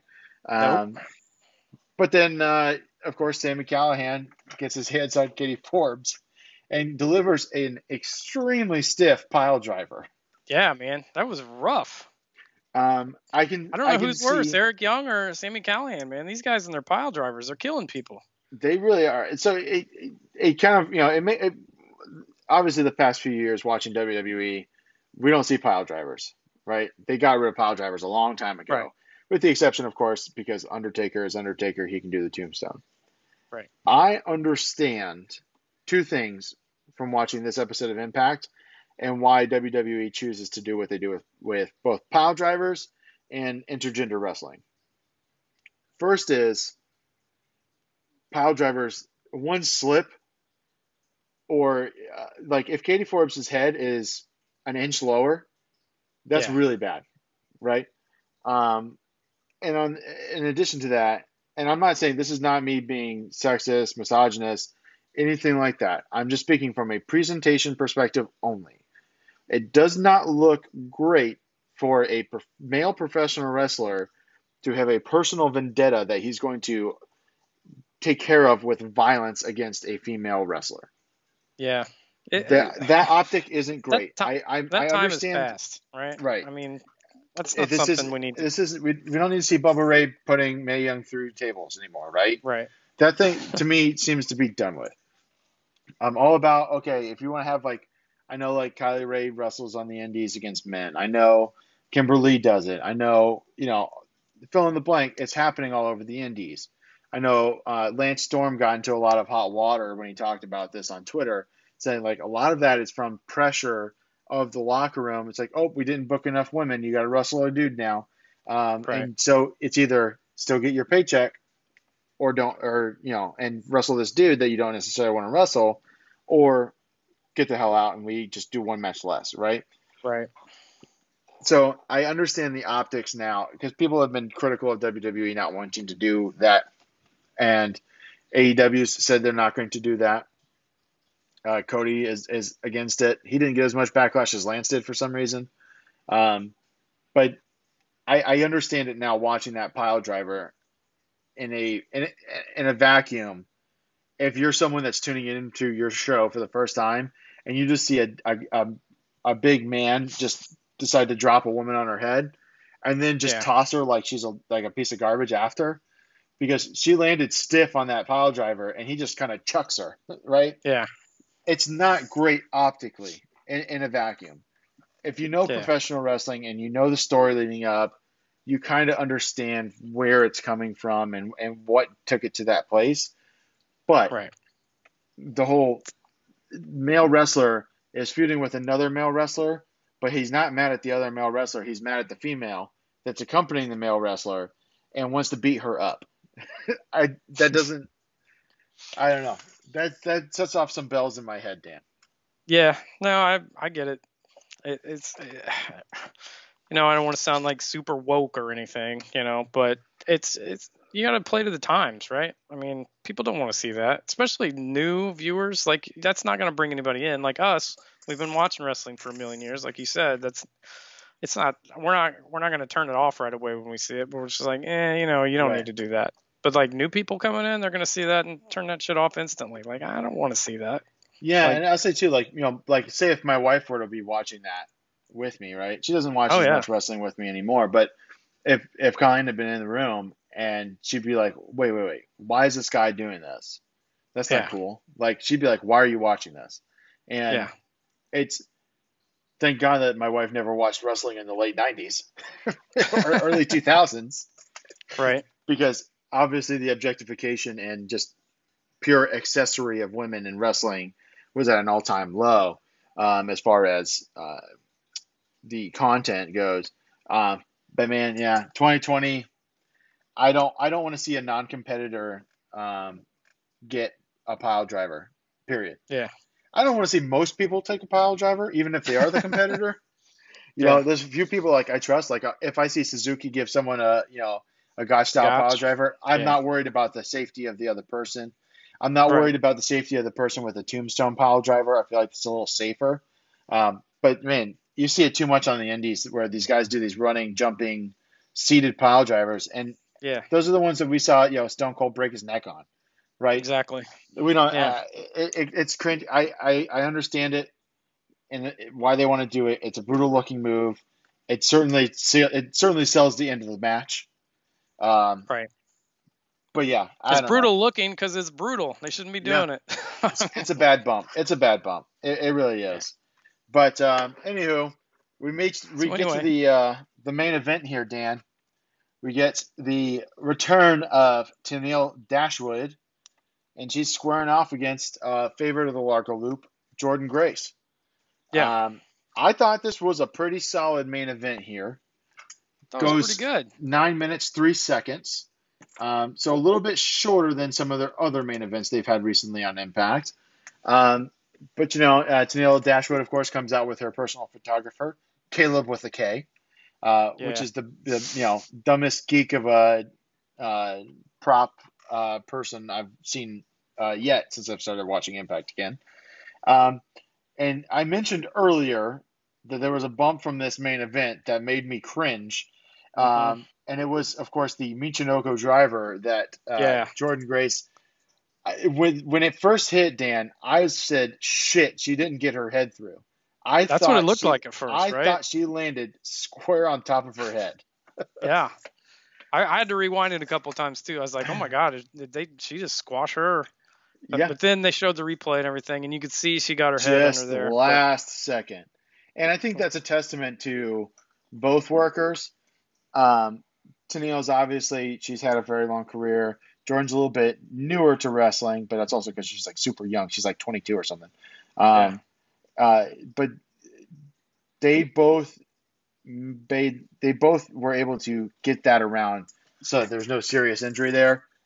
Because, man, if she had done that move to a lesser opponent that has not taken a lot of bumps like that, like Tennille has, I feel like we would have been hearing about some serious injuries out of the world of Impact. Yeah, it was a close one. It made my sphincter pucker a little bit when I saw it. A little bit. Yeah, like sit up a little straighter in your chair. And go, my notes, I wrote Michinoku driver, yikes. Yeah, I wrote Michinoku driver about broke her neck. Yeah, that's hey, listen, Tennille's been watching some New Japan Pro Wrestling, learn how to take all those neck bumps. Style. Flat neck, right? Right. Ibushi. So we get a lot of good back and forth. Everything. I mean, Jordan Grace does a spine buster at one point that was just vicious. Every time I watch Jordan Grace wrestle, Dan, I feel like I'm watching like the next great wrestler come up. She hits everything with a lot of power, really crisp. She's got great optics on what she does. Obviously, she's a beautiful person. And Big Mama Pump is certainly a upcoming favorite of mine. Yeah, she's pretty gifted. I mean, I haven't seen a whole lot of her. I mean, I've seen like 1 or 2 matches of hers, and I think she came out was it All In? She came out in the Battle Royal I think it was up against Brian Cage. Somebody will have to fact check me on that, but I've only seen her a couple of times. But she's very strong, so she's able to do a lot of moves that a lot of women aren't able to do. Pretty impressive. Yeah. Yeah, and I mean, she stands at like 5 foot, I think, or maybe 4'11". Yeah, she's not very tall. Really, she really, can barely really see short. over that top rope. Yeah. Yeah, and then Tennille Dashwood, they're talking about, she's like one of the tallest competitors in the Knockouts division, and I think she's like 5'6". Yeah. There's not no a lot of size in the division. There's no Charlotte Flairs and Nia Jax's in that, right? So I just looked. Taya's kind of tall, isn't she? Taya is taller. She is. I talked about this last. I was gonna say she's like 5'8" or 5'9" at least. Taya Valkyrie is 5'8". So Taya's pretty tall. I think Havoc is pretty tall. But the rest of them, we talked about 2 weeks ago. Sandy and I talked about Tasha Steelz versus Taya, and just the huge height disparity. Yeah. And like when she hit the road to Valhalla on Tasha Steelz, I thought she was dead. But getting back to this match between what is billed as a 5'5" versus 5'3", Tennille Dashwood versus Jordan Grace, I think both of those are wrong. But Caleb with the K gets a little bit of distraction, and then Tennille wins with her patented spotlight kick, which of course is pretty much a Shining Wizard. But she hits it pretty nice, pretty clean, pretty fun match. Not it kind of sets up Tennille Dashwood here to be maybe next in line after Kylie Ray. Right. Yeah. So it was a pretty good main event. Also, it's nice to see women in the main event. You don't see that a lot in some of the other shows. So it You was don't, it was and impressive. it happens more often than not. It feels like an Impact. Obviously, a few weeks ago we had the Knockouts Iron Man championship bout Right. between Jordan Grace and Deanna Prazo, which was an incredible match. Um, Yep. and you have some other really good spotlight situations for them. I think they'll come close to main eventing on Bound for Glory. I think that probably is going to be Eric Young and Rich Swann, and possibly Eddie Edwards in a triple threat, depending on what happens at Victory Road. Um, they definitely they know what they have in their knockouts division. That's probably their strongest division of the three. Um, Hmm. their men's single division is honestly probably their weakest, and then Yeah, I would agree. their tag division's right up there with their knockout division. They got some really solid tag teams. We're actually going to see um, a lot of those really good tag teams in action next week. We got 4 matches that were announced for next week already. As we button up our discussion here on this week's Impact, we have the North versus Ace Austin and Madman Fulton. That should be a fun match. I love watching the North wrestle. I Um, like the North. I'll tell you one they, thing. Was it Josh Alexander has the yes, headgear? I'm a yes, sucker for professional wrestler in headgear. yeah, the amateur professional, right? Right. The old Like Kurt when Angle. when Kurt Angle I was at that show and when he faced Edge and got his head shaved, the hair versus hair match, and then he came out the next week and had the headgear with the wig on underneath it. Oh man, all, Yeah, all time Kurt yeah, Angle moment. it's great, right up there with just guzzling milk, right? Um, and then the other tag match, of course, we'll see the Rascals versus the Good Brothers. That Mhm. match has some potential to be pretty good. The Rascals are both Yeah. awesome. They're really good, quick in and out. I think Carl Anderson still has a bit more in the tank than Doc Gallows does. Doc Yeah. Gallows kind of walks around like he's got a coat hanger in his ass. But you know what? When you're that big, taking that many bumps, I don't blame him. I mean, how Yeah. many 6'6", 6'7" professional wrestlers do you see walking around like they got it? Matt Hardy can't walk either, right? I mean, Right. it affects professional wrestlers of all sides, especially if you do leg drops, which all those guys have. Um, Right. but that should be pretty good. We got a Knockouts division tag match set up because of what happened last week. So Taya and Rosemary versus Havoc and Nevaeh.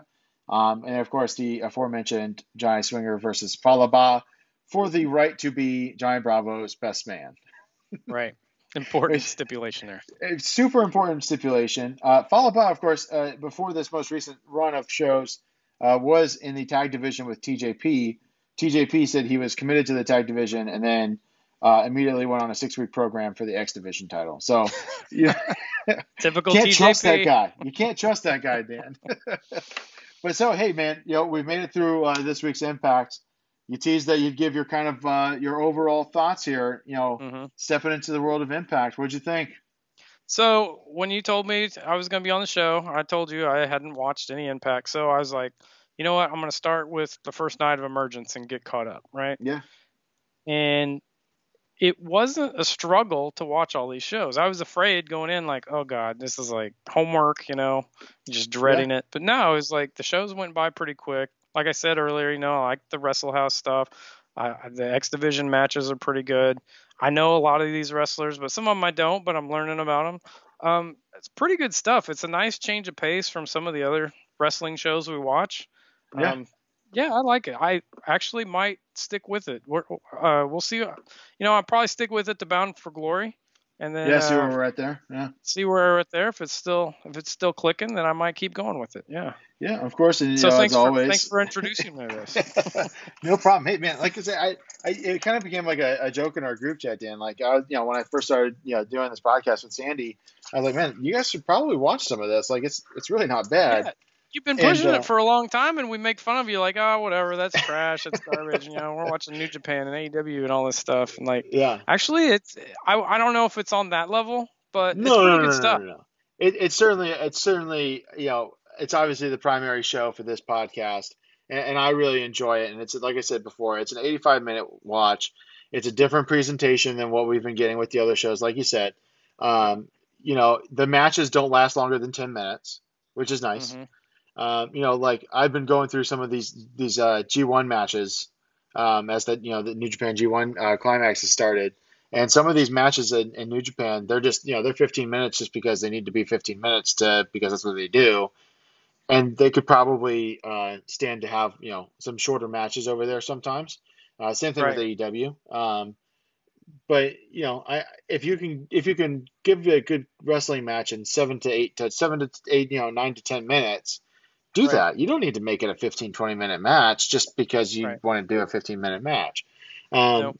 But yeah, no, it's a fun show. You get some good moments out of it. You get to see. I'll tell you what, the humor in it is actually pretty. BetMGM has an unreal deal for sports fans in Maryland. Turn $5 into $150 instantly when you place your first wager at BetMGM. Simply download the BetMGM app and sign up using code OldLine150. Then, place a $5 wager on any sport. You'll receive $150 in bonus bets, regardless of your wager's outcome. And if you think the fun stops there, the King of Sportsbooks has plenty of surprises in store. Check out daily promotions, same-game parlays, live bets, and so much more. Download the app in Maryland today and get $150 in bonus bets instantly from your first wager. Only at BetMGM. BetMGM and GameSense remind you to play responsibly. See BetMGM.com for terms. 21 plus only. Maryland only. New customer offer. Subject to eligibility requirements. Rewards are non-withdrawable bonus bets that expire in 7 days. From issuance, please play responsibly. For help, visit mdgamblinghelp.org or call 1-800-GAMBLER in partnership with MGM National Harbor. Promotional not available in Washington, D.C. Good, because I've been watching wrestling for 40 years, and the wrestling humor is sometimes not very good at all, right? There's occasionally something that's like the Rock's promos or Jericho or something that's funny. Yes. Most wrestling humor sucks, right? But these guys made me pop a couple of times when I was watching a show. And I really like the commentary team too. Like we've talked about it before on this podcast. It is a husband and wife commentary team. Madison Rayne is very quippy. She's obviously very invested. She's better of the two. She's the better of the two. And I think that Josh Matthews would agree with us. And not just because he's married to her. But she's someone that's invested in the divisions that she's calling. She's still technically in the Knockouts division, kind of. She'll jump into a match here and there. I believe she was in the Gauntlet match at Slammiversary. So Don Callis was in the booth with Josh Matthews. So there's a whole lot of good happening around Impact. They have a really good roster, lots of young talent, and of course, my best friend Tommy Dreamer is there making things happen. So I'm interested to see what the run up is to Bound for Glory, and we might have to do a socially distant mask-wearing watch party for Bound for Glory for the. I was thinking about that. Yeah, might be worth chipping in. The other thing, I don't think the no crowd thing hurts them too badly. It didn't seem like when I was watching it. It didn't really take me out of it too much. I agree. Some of the other wrestling shows, it also doesn't, like, no crowd hasn't bothered me. And then there's some wrestling shows that they really need a crowd, right? Yeah. This one, it's pretty good without it. I think I'll have to go back and watch hopefully someday when crowds can watch wrestling again, and I think it might enhance it even more. But it's pretty good without it.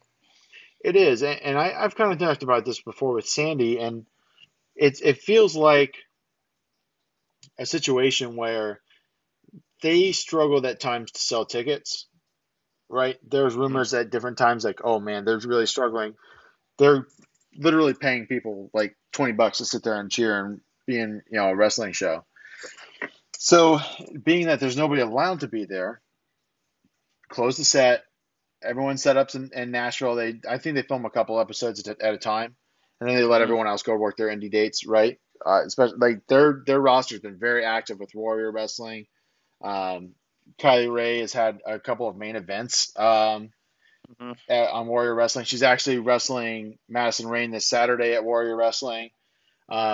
So they've been really flexible about their guys getting their work still, and then setting up shop in Nashville. And like you said, I mean, it works for them, because you don't have to have a half enthusiastic crowd for your TV show. Whereas like other promotions wouldn't have that problem, right?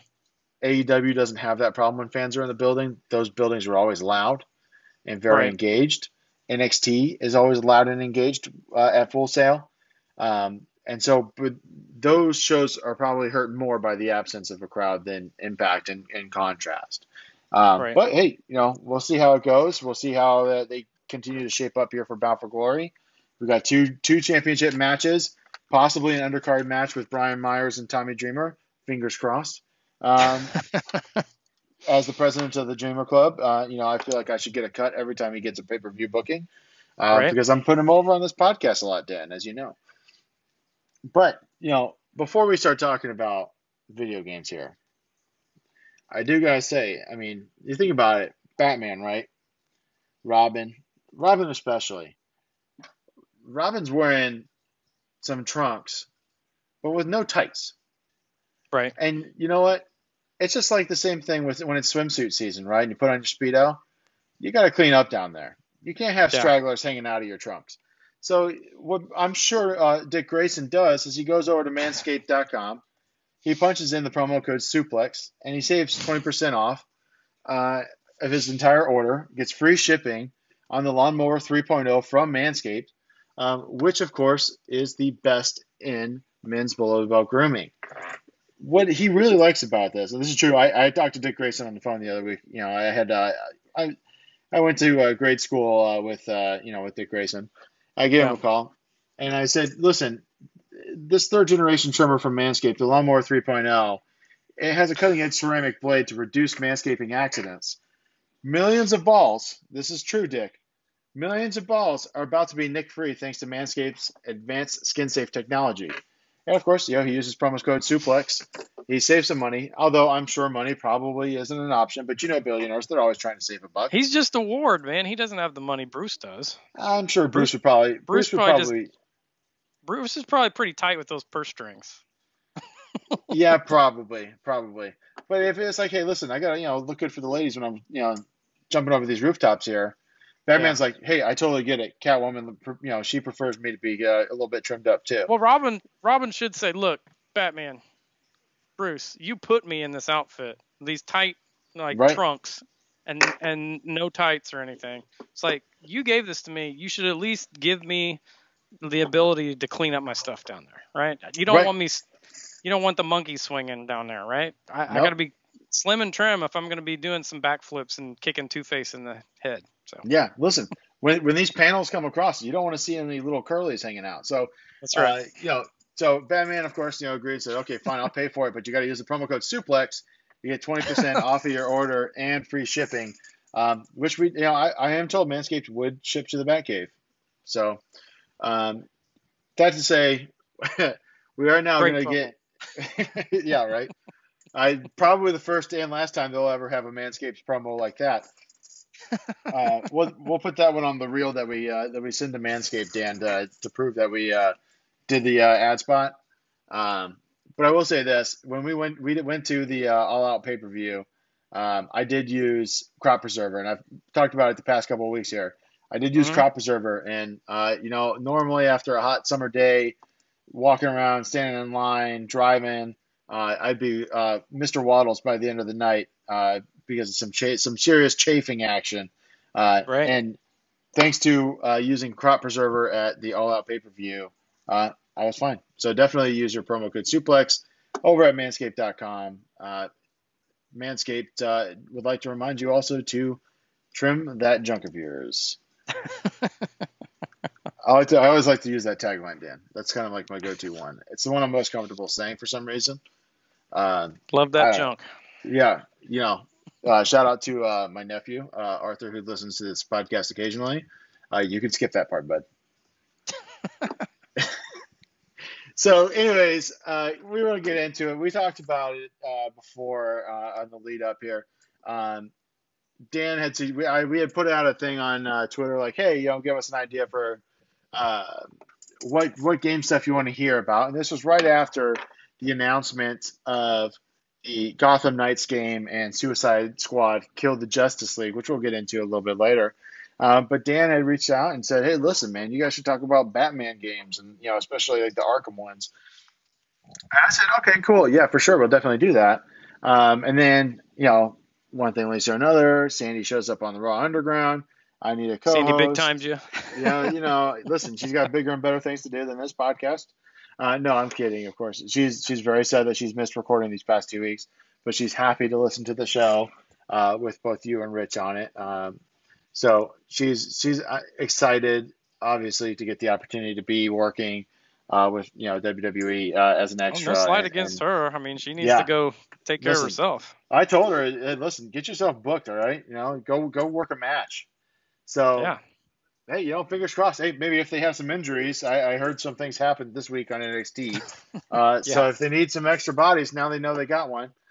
So fingers crossed for Sandy, of course. But when Sandy let me know that she was going to be doing that stuff, I said, okay, hey, Dan, how about that Batman stuff you said that we should talk about? Why don't you come talk about it? And so, we'll just kind of give a brief thing. I know you're a big Batman fan. Right. You got some Batman stuff on the wall behind you for the listeners at home. You're wearing a Batman sweatshirt. I actually just grabbed this randomly today and then realized, it was a perfect day to wear it. Right, exactly. So, it's one of those things, Batman obviously has been a part of our pop culture landscape since, the 30s and 40s. I think like 1939 is when it came out in Detective Comics. There you go, right? So 38, 39, somewhere around in there, yeah. Yeah. So for the past 80 years, right, we've had Batman, and we have had good Batman. We've had some, tough stuff to watch and read Batman. We've had excellent animated series. We've had excellent video game series, although that's more recent. And Batman. My experience with Batman, and we'll get into yours, the first time I really remember vividly watching Batman was the Batman animated series that was on in the early 90s. And it was the kind of thing now as an adult, as a father myself, I look back and I say, man, why the fuck did my parents let me watch that? Because it's pretty dark at points. Yeah, it's got some adult themes in it for an afternoon TV cartoon, yeah. There's death all over the place in it. Oh yeah. And what's funny is there's obviously the different animated movies that came out as well that were the direct to video ones that were also very good. Used all the same cast, Kevin Conroy as Batman, Mark Hamill as the Joker, and Mask of the Phantasm. I vividly remembered as a child having nightmares and never being able to watch it again because of when I watched it. I was like 7, 8 years old. There's a scene where the Phantasm pushes a gravestone and buries a gangster in his grave. And like, dark. Dude, right? And so from that point on, like this is 100% true. Up until a month ago, I refused to watch Mask of the Phantasm again. And now I'm proud to say that at 30 years old, I braved watching Mask of the Phantasm again on HBO Max. Right. And now I'm like, oh, okay, that wasn't that bad, because big steps. Because I'm not 8 years old anymore. Right. But certainly at the time, I mean, but Batman was always the dark, the brooding kind of, didn't know. Batman's whole thing is fear, right? I mean, the whole Batman character is based on fear. So it's pretty amazing that this character for 80 years, based on fear and scaring people and darkness, has been as popular as he is, right? Especially with kids. Of course, too, I think a lot of that, the reason why we kind of pushed through that darkness being the controller, and why Batman pushed through the 60s and 70s, of course, was because of the 1960s Batman series starring Mr. West. So, we've had Batman be very goofy. We've had Batman be very serious. We've had Batman be laugh out loud funny in the wrong ways. Like, for instance, when Ben Affleck plays him. But shots fired. Yeah, right. But what's kind of like your first vivid memory of locking eyes on the Cape Crusader and just kind of being like, man, I'm about this? So, kind of like wrestling, I don't remember the first time I saw Batman. He's just like always been a part of my life, right? I was born in 77, and that was after the TV show, obviously. But even when I was a little kid, we'd go to the grocery store or the drugstore or whatever, and occasionally my mom would buy me Batman comics. Sure. So, and he really wasn't the cultural phenomenon then that he is now. A lot of that has to do with the '89 Tim Burton Batman. Yep. I still remember that vividly, that summer when that came out. Like, you could not escape Batman. It Sure. was like, it was the real first true huge blockbuster like that since like Star Wars, right? It's like everything was Batman. Everything was like Michael Keaton and Jack Nicholson. Like Spencer Gifts was just like the Batman store, right? Sure. I remember even in my small town when that movie came out, it was like people were waiting outside to get in this small podunk town in Indiana. I remember I was there the first night, and I was overwhelmed, like, oh my God, this is the greatest thing ever. And ever since then, it's like Batman has been more like the cultural touchstone that he is. Sure. But yeah, that summer when I was like 12 years old, I mean, that was right in the sweet spot of the perfect age for that too. Yeah, so absolutely. So ever since then, it's just like been ingrained in me. And then of course the animated series followed just a couple of years after that, and of course it was excellent. Like the Michael Keaton Batman movies were okay. They were more like Tim Burton movies than like the traditional Batman. They did go into like the gothicness of Gotham City and stuff like that, but they also had like Vicky Vale and all this other weird crap that wasn't really in the comics, so it was kind of odd.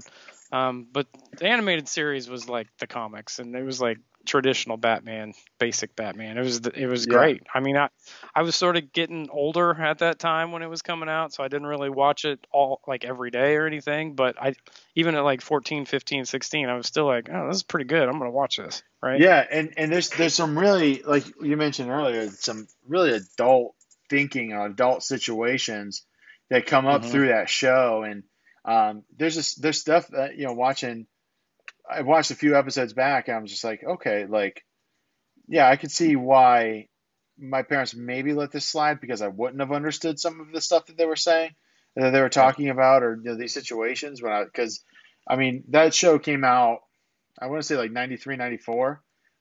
So if it puts it more 94, that puts me like 4 years old, right? So I was born in 1990.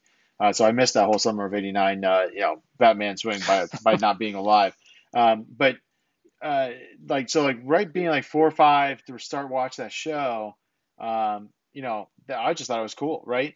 Growing up, my brother had Batman pajamas and I was in Robin pajamas, right? I mean, Batman was always a part of my childhood because this was all post that renaissance of the Tim Burton stuff. And of course, we wind up getting things like, Batman Forever and Batman and Robin and just absolute, just Schumacher years. Yeah. I remember those vividly. Yeah. Right. I mean, yeah. How can you not remember Arnold Schwarzenegger delivering cold puns as Dr. Freeze? But they made tons of money and they kept making them. And, I remembered having McDonald's, and I don't know if you remember this, when McDonald's used to do commemorative glasses and mugs for the different movies that came out. And I had the complete set of the Batman mugs. I loved them. Those were awesome. And every night with dinner, I'd have my milk on the rocks in my Batman mug. As we were eating, whatever, spaghetti. And knowing my mom, it was there's a 50-50 chance that it was spaghetti and red sauce. Of course, ragu from the jar. But that's that was my childhood in a nutshell. Was watching cartoons, drinking my milk out of my Batman mug, or my Disney commemorative cups also that McDonald's had at the time.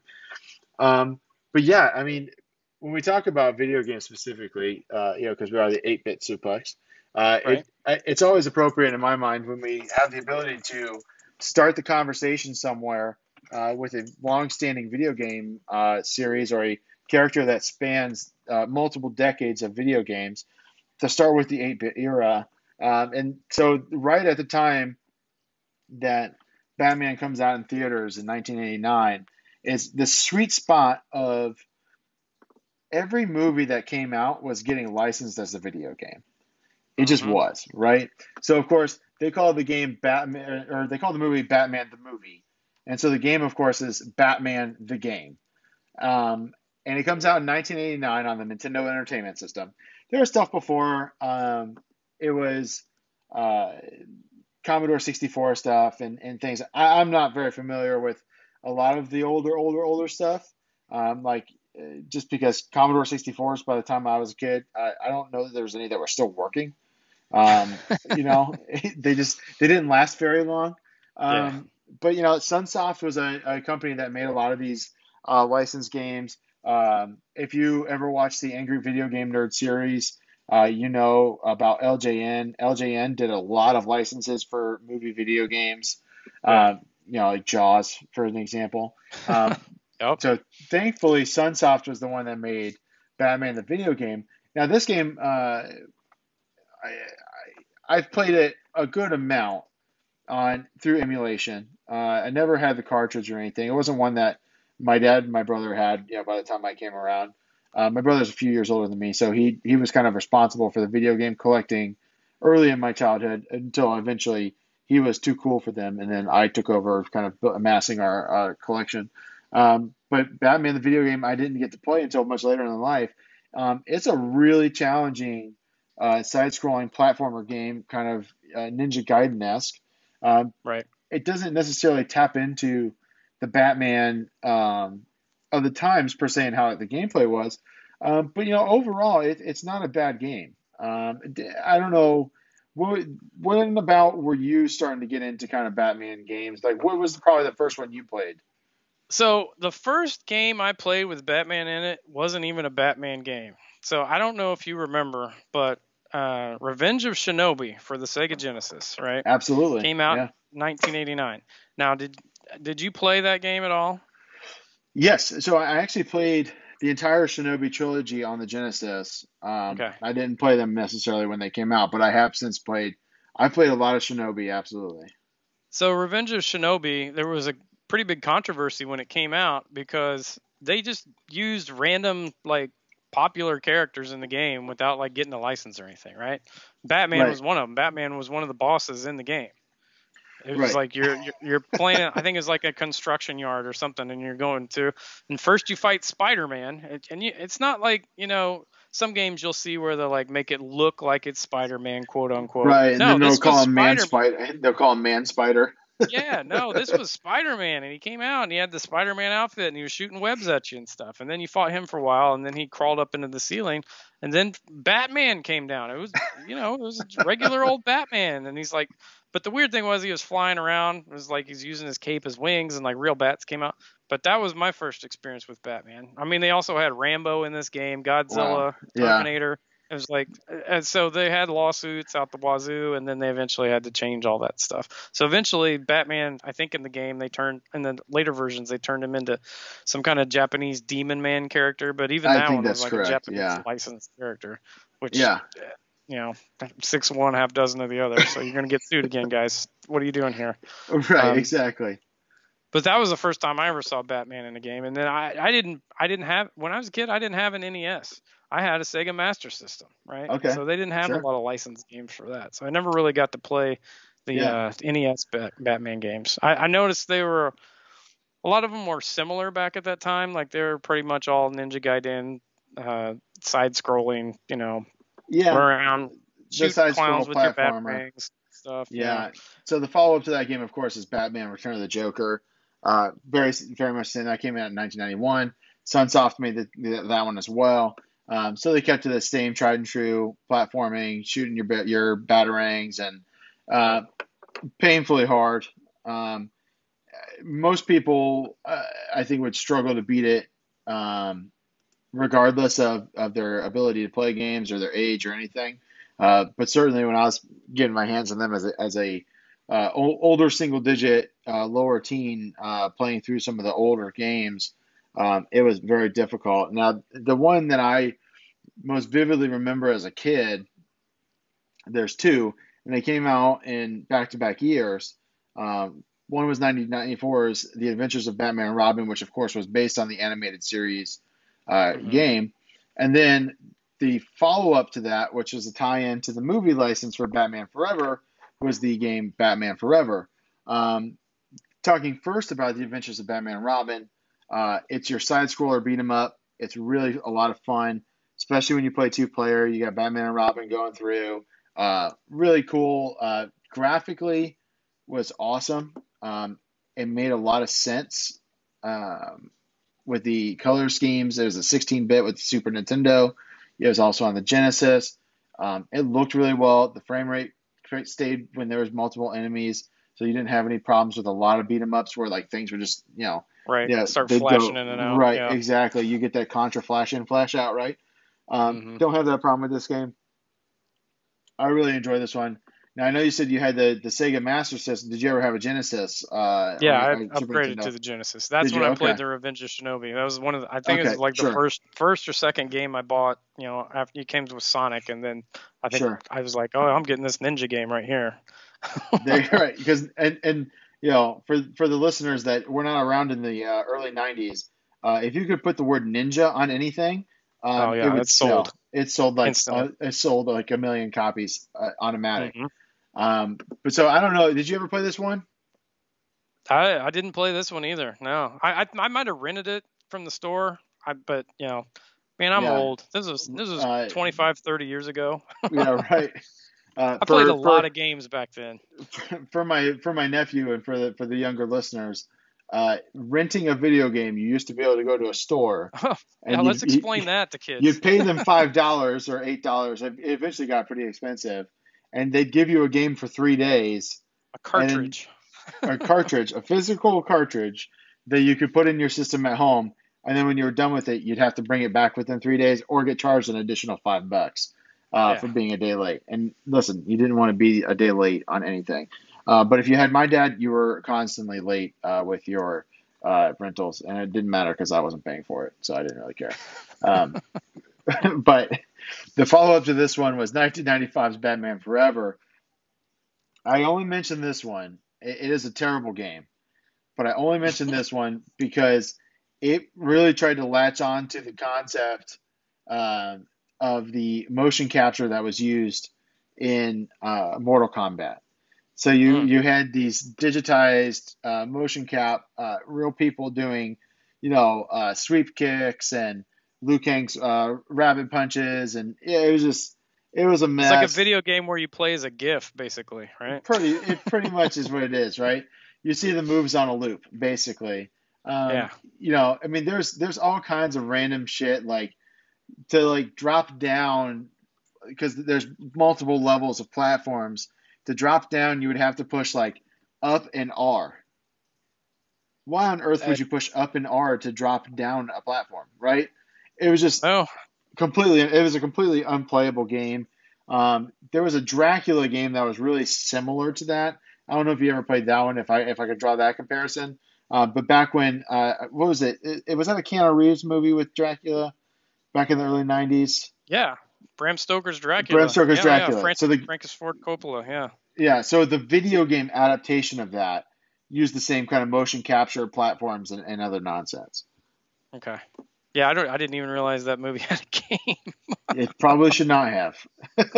But like we said, one of those wonderful licenses, right? This is the time, man, this is, and still to this day, a lot of movies get video game licenses. I will say, and I don't know if you've noticed this, that seems to have dropped off pretty substantially since the PS4, Xbox One era. But even I remember, on the GameCube, the animated movie Open Season had a game. Right. I think I vaguely remember seeing that when I worked at the video store. Yeah. Yeah, Over the Hedge had a video game. Those were not titles that were going to sell, but they were cheap enough licenses that they could put a familiar face to maybe boost up this kids-based platformer they wanted to sell. Some aunt that doesn't know anything will buy it for their nephew or something. Tell me about it. Yeah. I definitely received a few of those. But it wasn't, like I said, so far Batman was pretty good as far as video games goes up to this point. There were some clankers, there were some unplayable ones. I will say never play a Batman game on the Game Boy. It's just don't do it. None of them were good. They had ported Return of the Joker to the Game Boy, and it is an unbelievably unplayable game. Because as you can imagine, platforming with projectiles on a very small green drop background screen with the Game Boy. Not very good. Game Boy was great for a lot of things. I loved my Game Boy. It took a beating. I literally rolled off my parents' car probably 6 times. And I think at the end, all that ever happened to it was it lost the audio. But Wow. yeah, dude, they built those things pretty tough back then. Bricks. Yeah, literally. I think I could have stopped a home intruder with it. But, Game Boy will be a topic I'm sure that we cover at some point in length here. But when we do cover that, I won't be talking about games like Batman Return of the Rise of the Joker, right? So, but Batman had some hits and misses.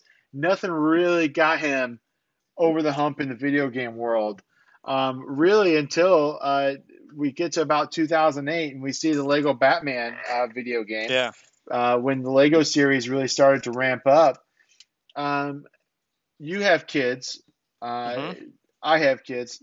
But I was also, I was 18 at the time Lego Batman came out, right around the time that all these Lego games are really getting popular.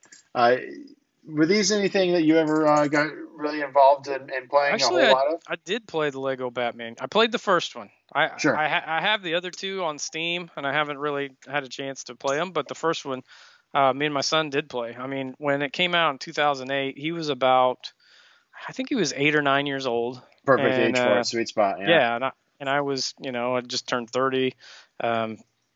So those are the perfect games to play with your son because Yes. it's a 2-player game. It's really not that complicated. The characters are cute and funny, and as an adult, I still think it's not, I don't always want to play something super complicated. Sometimes I just Right. want to go Shake your around brain and off.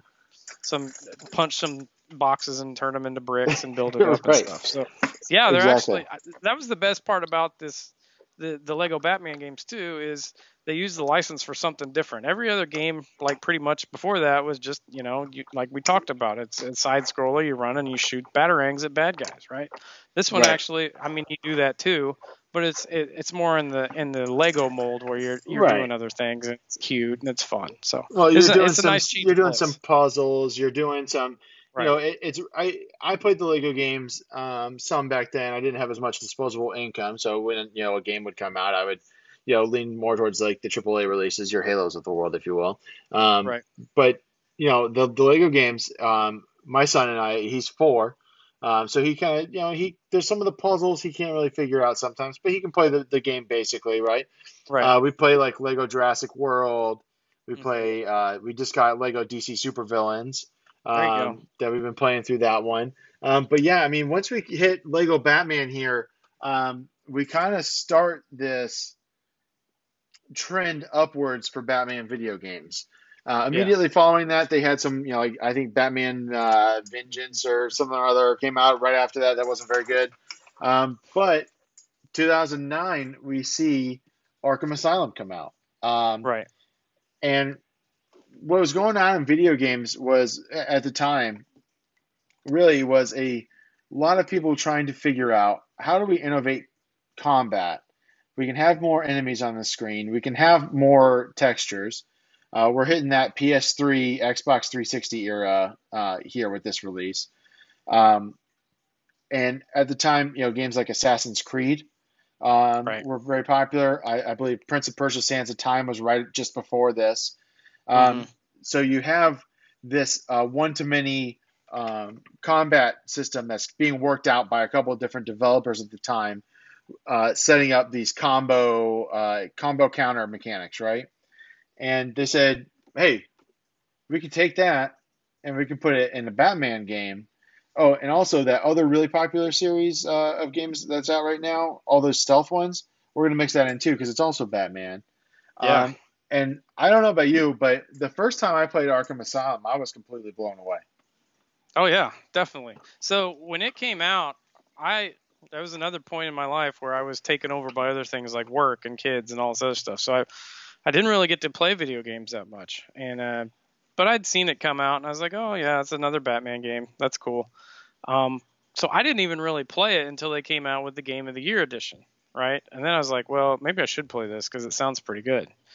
And yeah, first time I loaded it up and started playing, I was like, oh my God, why did I wait so long to play this? This is incredible. Like Yeah. this is like, it's like movie quality voice acting. It's like incredible graphics. I was just completely blown away by it. And like you said, it's not just the run and punch thing, right? You do Right. have the combat, which apparently they base the combat in these games on a dance game because it's all rhythm, like when you're punching and flipping Right. around and stuff like that. That's incredible to me.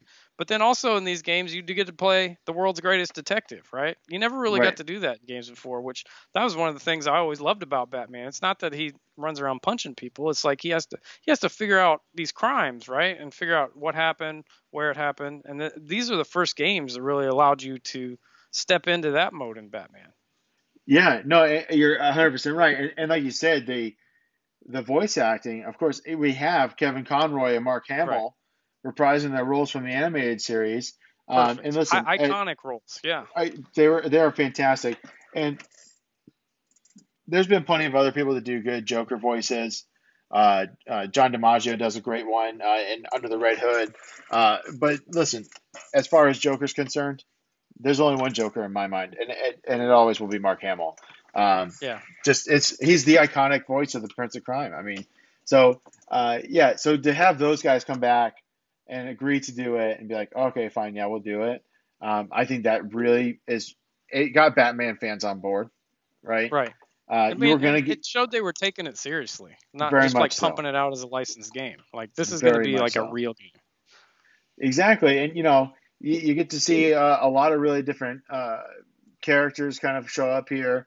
Clayface, Ra's al Ghul. Really, you're just like, oh, okay, like we're taking this. Well, those two didn't even show up until the next one, right? So I think Clayface is in it briefly in the first one. It's not briefly, very long if he's in it. No, but I think more of a role in the second. Right. So you got all kinds of people that are you get references to different ones too.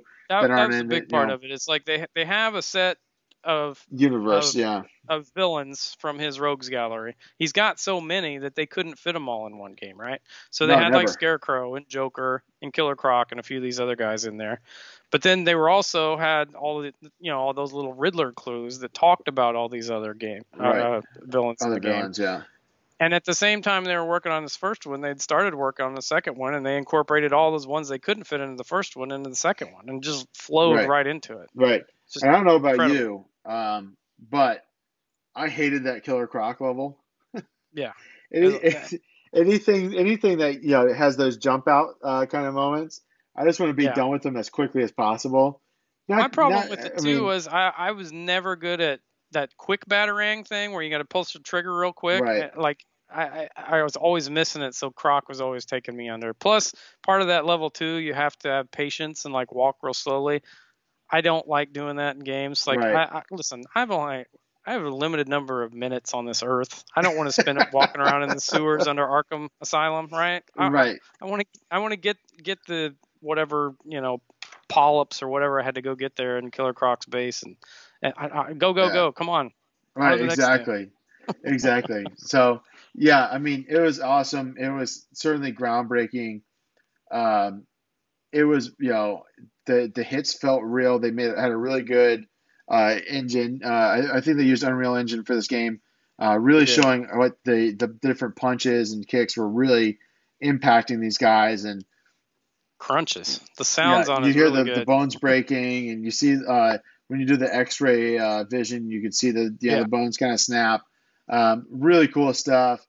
Everyone loved the game. I mean, it was 9s and 10s across the board from all the publications. And then, like you said, they had the follow-up Batman Arkham City happening. Before we get into that, I will say at the same time that Arkham City was being released in 2011, DC Universe Online also came online.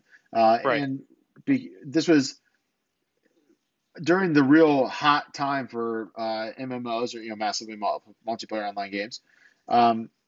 This is your World of Warcraft era. This is everyone was trying to get you to get a game and pay a monthly fee for it, and just grind.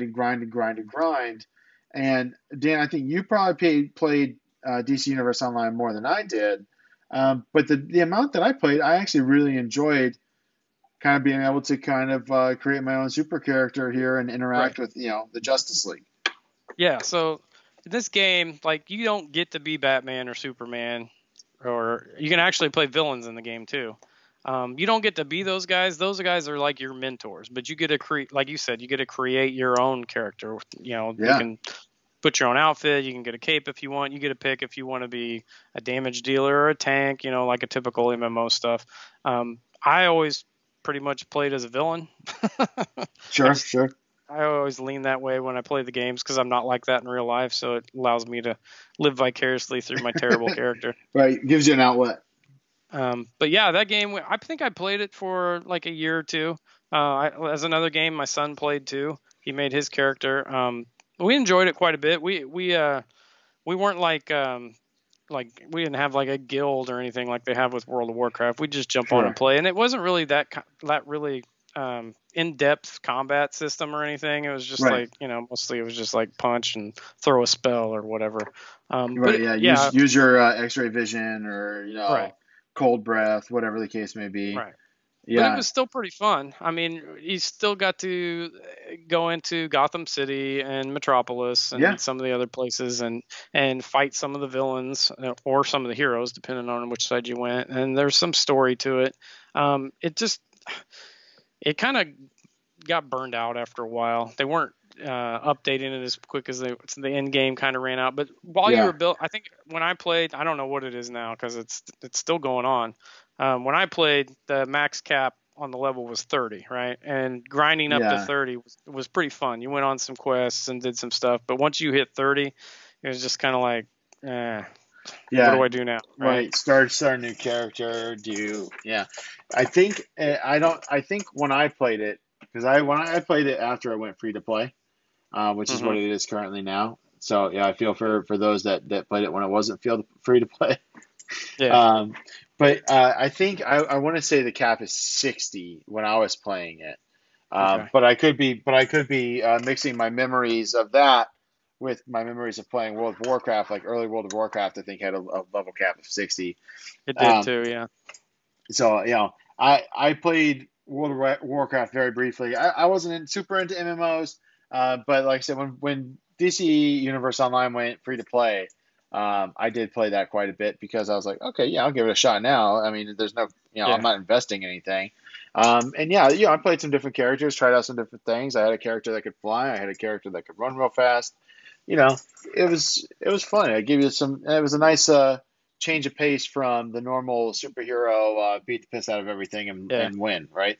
So I probably would have played it more if we had like 2 PlayStations or something, and my son and I could play at the same time, and we could go take on, go into the instances or whatever together. But it's like I had to play it, or he had to play it, and so and we didn't really. I didn't know anybody else that played it, and I'm not really big on meeting randos on the internet and playing with them. So yeah, I'm both the same way. I still prefer couch co-op. That's kind of my preferred method of gameplay. Even when my wife and I had first started dating, I tried to get her to play Halo with me on the couch, and she definitely pointed her gun at her feet the entire time. So, my wife she's very good at the old school games that are D-pads and buttons, but the dual joysticks throws her for a loop. Threw her off, huh? Yeah. Throws her for a loop, but we love her anyways, and not just because every time we go on a wrestling road trip, she bakes us delicious cookies. Definitely. But same year that we see DC Universe Online come out, we see the follow-up to Arkham Asylum, which this is my personal favorite of the series, and Batman Arkham City. It took all the things that were great about Arkham Asylum, and then just magnified it times 10, right? I mean, it was awesome.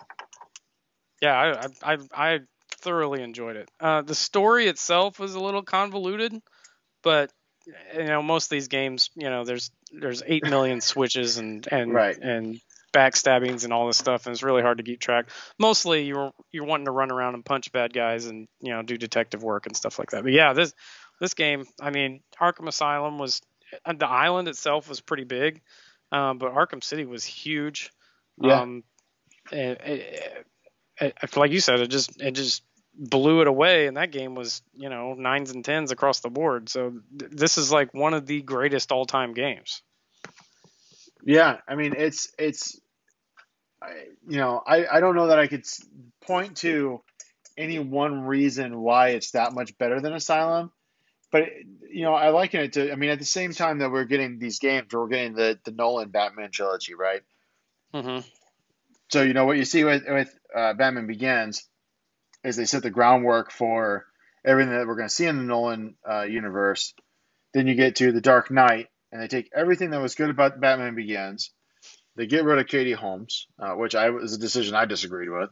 But they take that movie and they completely blow up the scope of what's happened in Batman Begins. And now we have, obviously Heath Ledger's performance as Joker.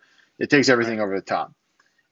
I don't know that there's one thing I could point to and say, well, that's why The Dark Knight's a better movie from a mechanical perspective, from a production perspective. And I think the same can be said of this game, is that you take Arkham City and it's a much bigger, much more involved. There's so much more to do. It's everything that was right about the first game expanded and then just, finer tuned, tweaked, right?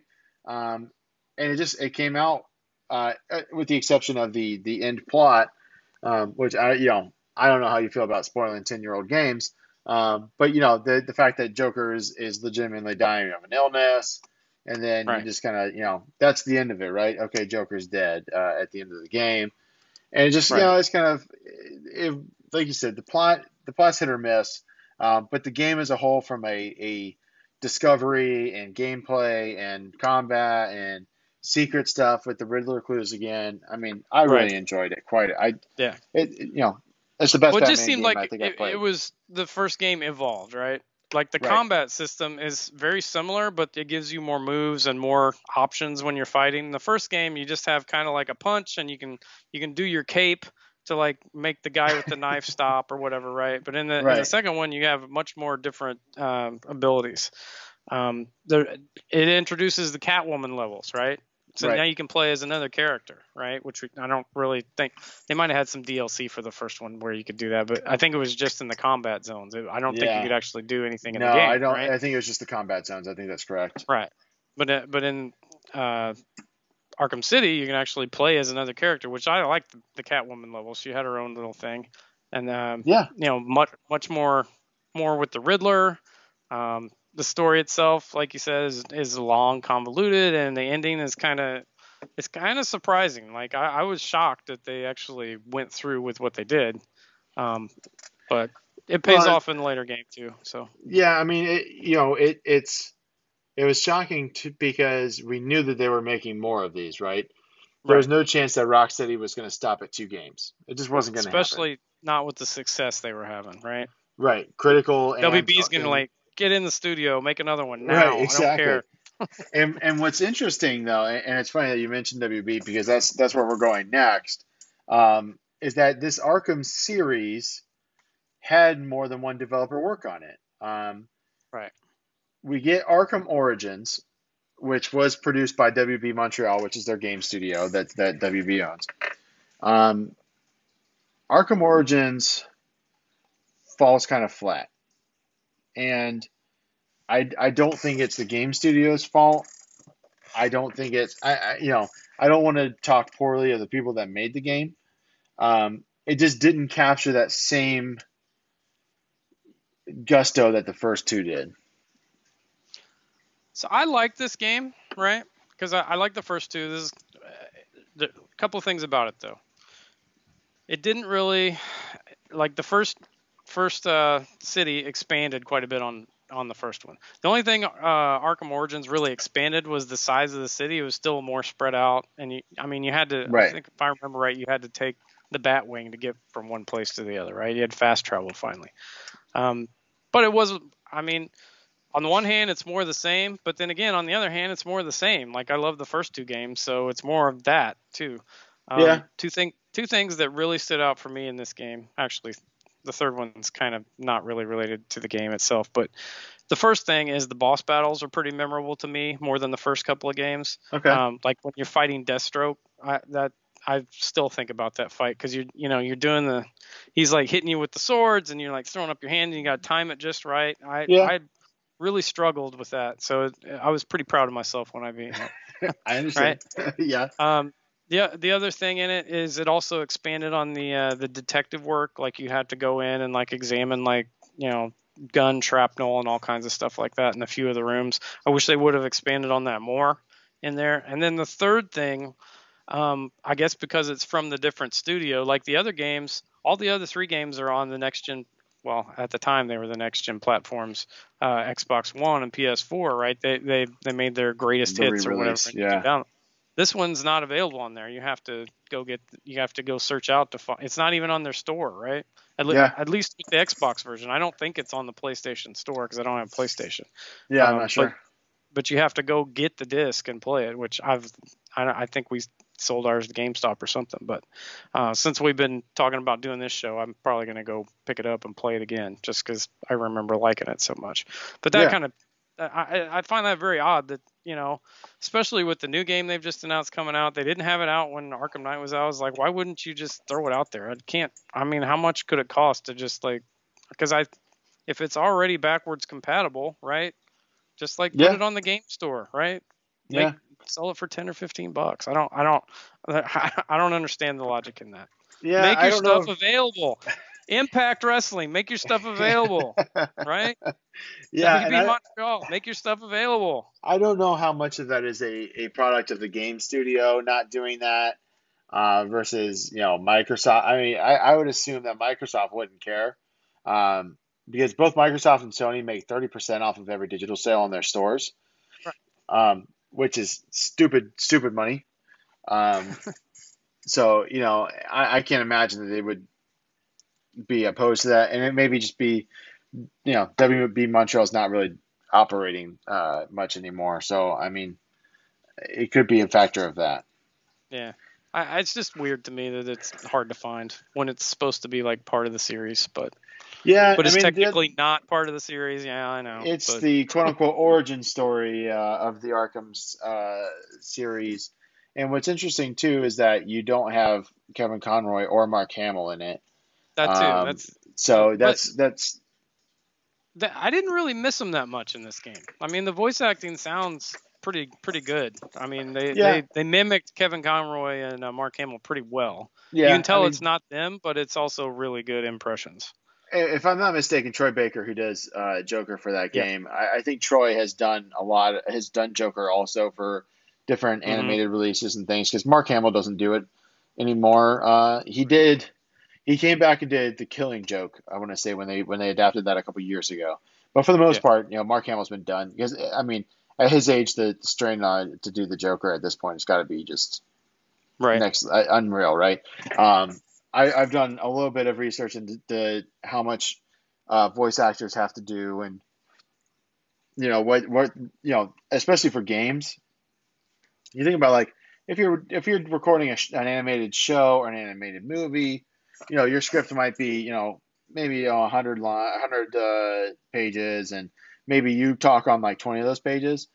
From what I understand, when you do a video game, they hand you what is like a double-sized college textbook, right? Especially if you're like the playable character, you have to do like all the And you have to do the the laughing, the victories, the defeats, the this, the that, every single noise, the breathing. Okay, can you do a struggling a breath like you're struggling, and okay, how about a deep breath that you just surprised that you got through that, and you record all these different sounds that you don't think about how much time goes into that voice acting. Right. So I can appreciate when those guys take the opportunity to say, "Whoa, man, okay, it's an origin story, so maybe you want younger voices, right?" Right.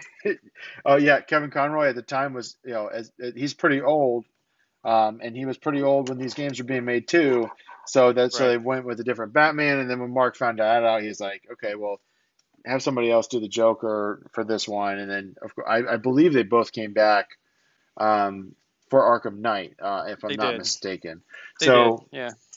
To put to kind of bow on that. But yeah, Origins, it was certainly not a bad game. It just didn't do as much for me as Arkham City did. And Right. then Arkham Knight. Arkham Knight felt Polarizing. for me. It had a lot of similar, these games to me mirror the Nolan trilogy quite a bit. Hmm. Um, it's not a bad game, but it just feels like trying to like we know this is the last one we're doing, so let's jam everything into it, right? Hmm. And that's how kind of the Dark Knight felt, or not the Dark Knight, Dark Knight Rises felt Right. with the Nolan trilogy, right? Oh, let's do Catwoman. Oh, let's do Bane. Oh, let's do Robin. Oh, let's and then with this game, it just felt so just over. Like there's so much stuff to do. There's so much things. I mean, and then the whole plot of there's Joker filled his blood with toxins and then injected 5 different people, right? Like Right. listen, I don't want to He's in rag on Batman's it. head, man. He That's is. how he's in the whole game. He is. And it's certainly not the first time we see a story like this where there's a battle going on with someone's internal dialogue from a poison or from a thing or this or that, where they're trying to they have to defeat that inner monologue. And it's not that it's done poorly, but of the 3 main Arkham games that Rocksteady made, this one's probably my least favorite. Yeah. But not because it's not a good game, just because it isn't as good as the other ones. Yeah. I liked it quite a bit. The Batmobile was a bit much for me. Like I mean, it was like a kid with a new toy. Like, oh, I'm gonna jam this into every mission. Yeah. And it's like even the Riddler like missions with the Batmobile is like because Yeah. it's hard to control anyway. It was very difficult to control. And then you're having all these tank battles with it, and you're trying. It was pretty frustrating. And then the whole thing with Arkham Knight himself, they were like making this big deal about, oh, it's this brand new character. You've never seen this person before. It's Jason Todd. Yeah, Right. He's been around for years. Right, nothing Right. new there. It's That's literally kind of a bait and an switch. exact rip of from a comic series from a I think there was a direct to video animated movie that basically had Jason Todd. And actually, it might have been what I mentioned earlier, the Under the Red Hood. Under Red Yeah. Hood. Yeah. So Mhm. and that's fine. That's the way you want to go with it. That's the way you're going to go with it. There's a new take on that story, I guess. I would have been better with it if they just said, yeah, Jason Todd's back and he's gonna kick the shit out of Batman, right? I mean, Right. I know. I mean, who are they trying to fool here? Most of these people that are into these games already know who Jason Todd is, right? That's true. And if they if And if not, they don't then, know, they wouldn't care, right? Right. Exactly. Exactly. If they're there to play a Batman game just to play a Batman game, they're not going to care who he is. But the comic book man, Comic book guy. comic book guy, Excuse me. guys of the world. Well, actually, would be all over those guys, anyways. And Yeah. from what I remember, the comic purists were not necessarily happy with the reveal of Jason Todd being No, they're pissed. the Arkham Knight. So because I mean, he was already the Red Hood. Why is it like whatever, man? It's a different universe. You Right. guys of all people should understand multiverses. Right. But yeah, Me personally, I wasn't that upset. I mean, I was like, whatever, that's fine. That's Jason Yeah. Todd. But I mean, he looked cool. Like, I thought the game over itself was pretty good. Like you said, it's not as good as Arkham City. Probably not good as Asylum, but pretty good. But a little better than Origins. I would have dumped all Yeah. that Batmobile stuff or limited it. But other than that, I mean, it's pretty good. I love the parts where you just like use the grapnel gun and go up to a ledge and you turn around and the Joker is like sitting there talking to you and Oh yeah, psyche. That was always fun. that was a cool thing. And what's interesting too, like you mentioned, like kind of getting rid of the Batmobile for that kind of thing. I didn't feel like ever that the scope of the city matched the speed and the power of the Batmobile. Oh, not If at that all. makes sense, right? So, and I think about like, okay, I don't know if you played the most recent Spider-Man release on PS4. You don't get a vehicle in that game, right? You just use your superpowers. You fly around New York with the webs. You get across pretty quick, right? And then you have fast travel if you don't want to, take the time to swing Right. from Lower Manhattan to Harlem, right? So I don't see why you couldn't do that also with the fact that you can use Batman's grappling hook, and then he can also still, glide with his cape and things like that. They had Yeah. that pretty well established in the games. And then you could scale the city down a smidge. That would be probably Yeah. my, you don't need a full size, Gotham to drive around with a battle tank, in my opinion. Right. And a lot of those Batmobile like fighting and stuff like that is just, I don't know. It didn't make a whole lot of sense to me to do it that way. But there was shoehorned in is what it felt like to me. yeah. So, but it was all in all, it was a game series that came out at the right time. It hit the right gameplay mechanics that were really popular at the time. And then, they kind of tapped in with, the next Batman released after Arkham Knight was the Telltale series. We briefly mentioned it, when Sandy and I discussed, point and click adventure and Telltale games as a whole. I played some of the first episode of this Batman series. Did you get to play chance to play this one? No, I remember in your previous episode when you were talking about those games that you had played the Back to the Future game. Like, that's how I got introduced to the Telltale games, and I wasn't that impressed. I used to play point and click games when I was a kid. Sure. Like King's Quest and Indiana Jones, The Fate of Atlantis, that kind of stuff. Yeah. But I don't know. It just seemed very elementary and not really taking much thought. You just clicked around until you finally got the right answer. And so I was kind of turned off from the Back to the Future game.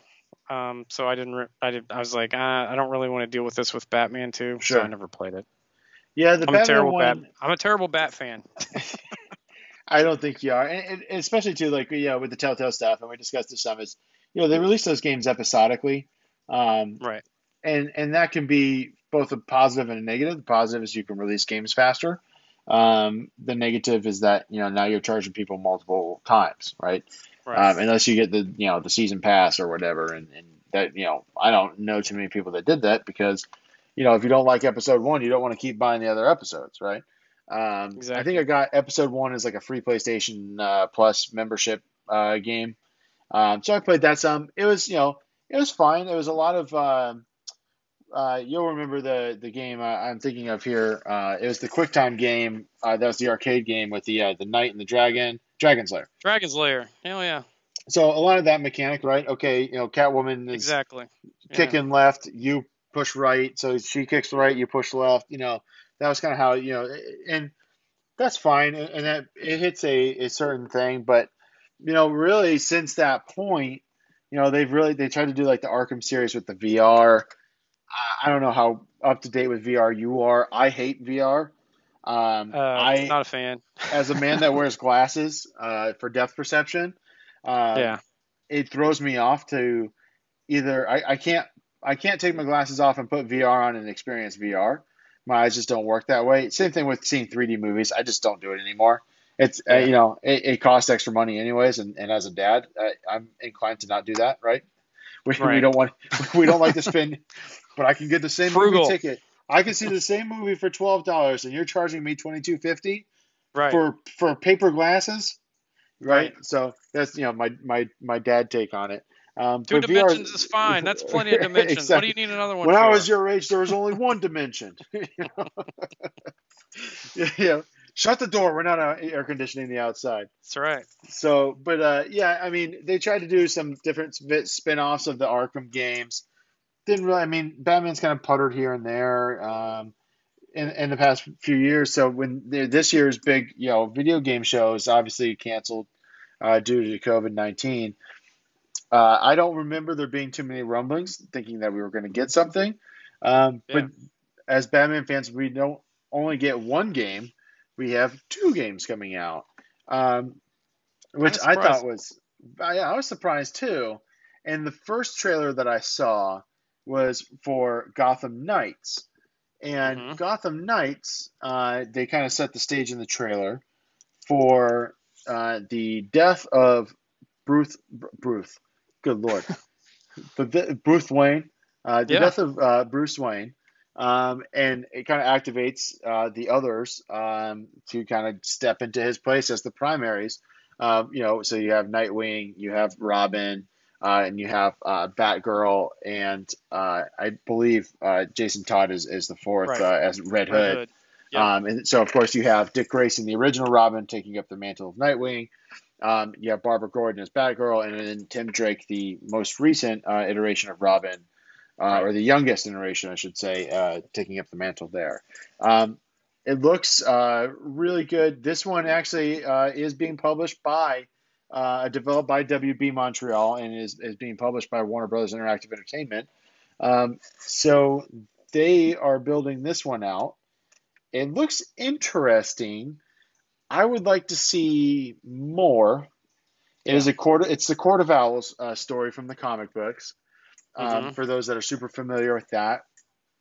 So, it was a good teaser trailer. It definitely got people talking. Now, what was your first impression of this one?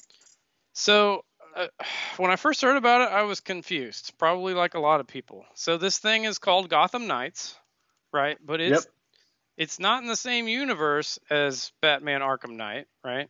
Right. They start off the trailer with Batman's dead, and here's a message from him. Yeah. Which is how Arkham Knight ended, right? Batman blows himself up, so we don't know if he's dead or alive or whatever. Who knows if we'll ever find out in that universe. But it's a different universe, but it's also called Knight. A lot of the look and feel of the characters and the costumes and everything looks just like the Arkham universe. And it's not by Rocksteady, it's by the other ones. The ones that made the game that most people aren't that thrilled with. Yeah, so I was completely confused on all that part, right? Yeah. The game itself looks pretty cool, right? Yeah. It looks like we're gonna get co-op in it, so that'd be fun. I read also that you don't have to just pick, like if somebody picks Red Hood and you want to be Red Hood too, you can both be Red Hood. Now, how that's gonna work in universe, I don't know. Maybe there'll be some kind of multiverse thing. I don't know. But maybe. Or maybe it doesn't matter. Maybe it doesn't matter. They don't care. maybe the cutscenes are, whoever's supposed to be there is going to be there in the cutscene, regardless of who you're playing as. But I think it's only 2-player co-op. I don't think you can play all 4 at once. I'm not sure on that. They've been kind of cagey on all this stuff. Yeah, there's not been a whole lot of details. They just had the one trailer, I think, where they show Bat as a Batgirl and Red Hood, or one of them.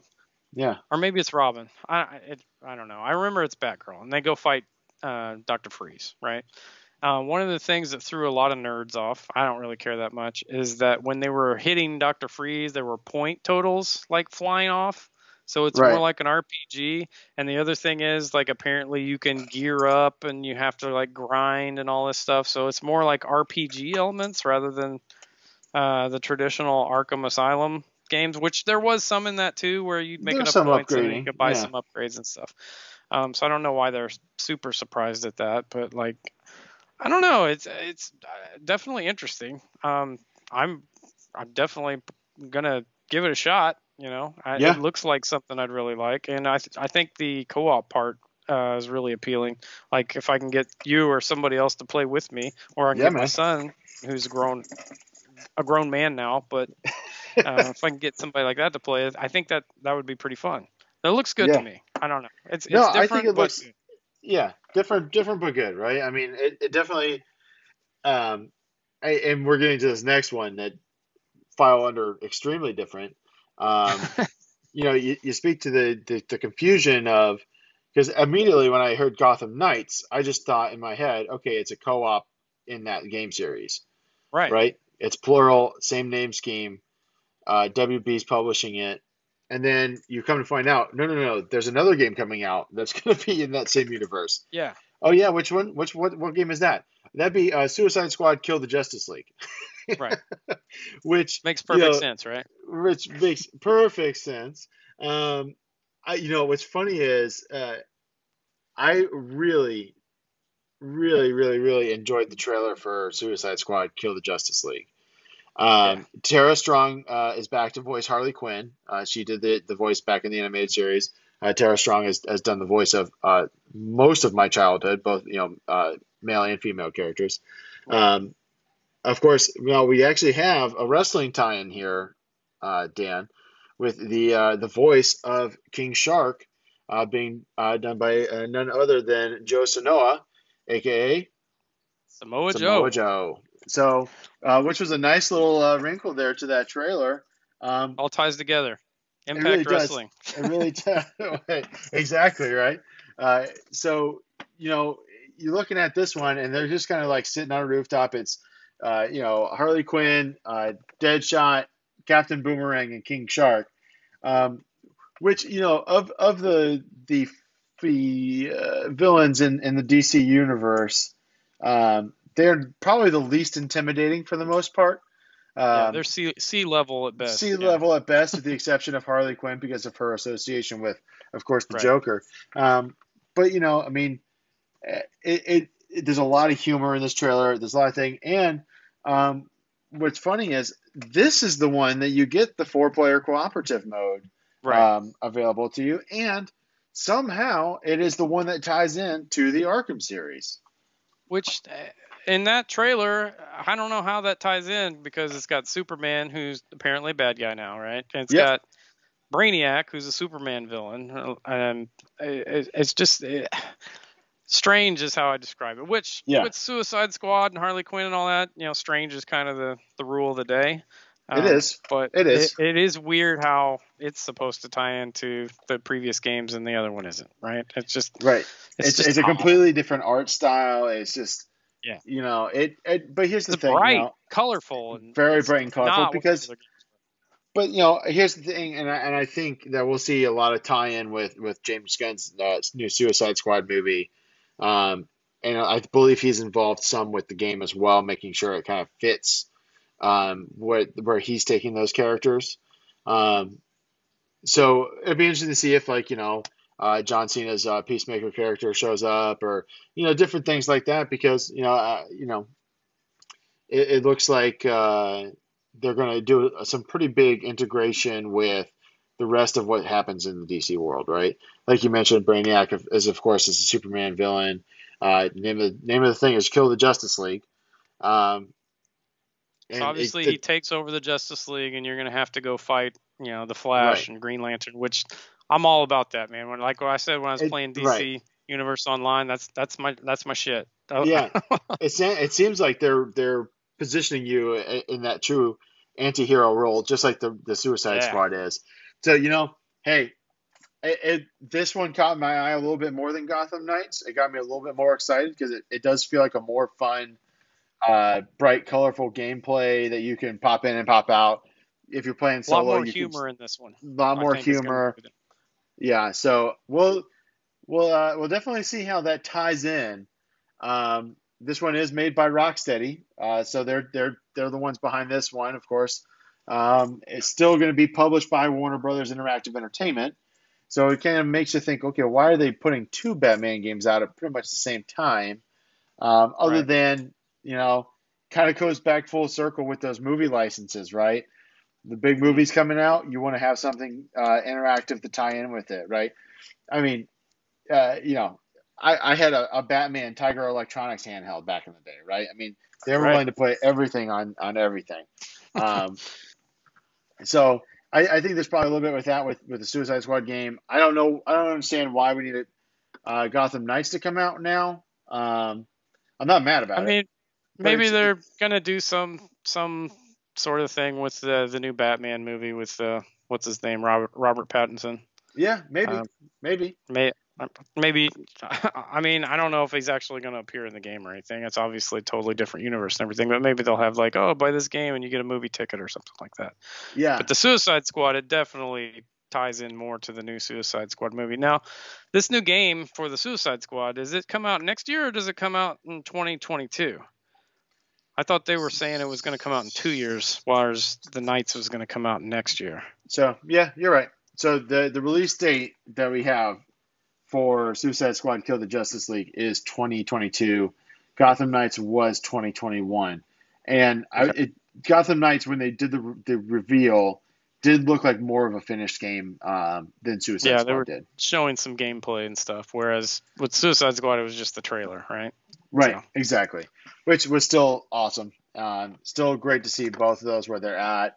And, listen, as long as Suicide Squad is half as good as what I think the movie is going to be, I think it'll be fine. I'm really excited for the James Gunn Suicide Squad movie because, we've seen what he did with Guardians of the Galaxy, and it's almost kind of a similar thing, right?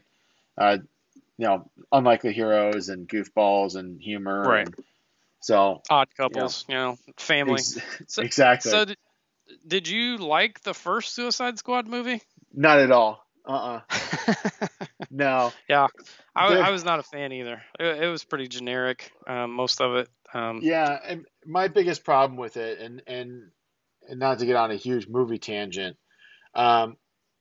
they spent so much time giving exposition to characters that, like, I didn't need Amanda Waller giving me a 3.5-minute introduction for every member of the Suicide Squad, and then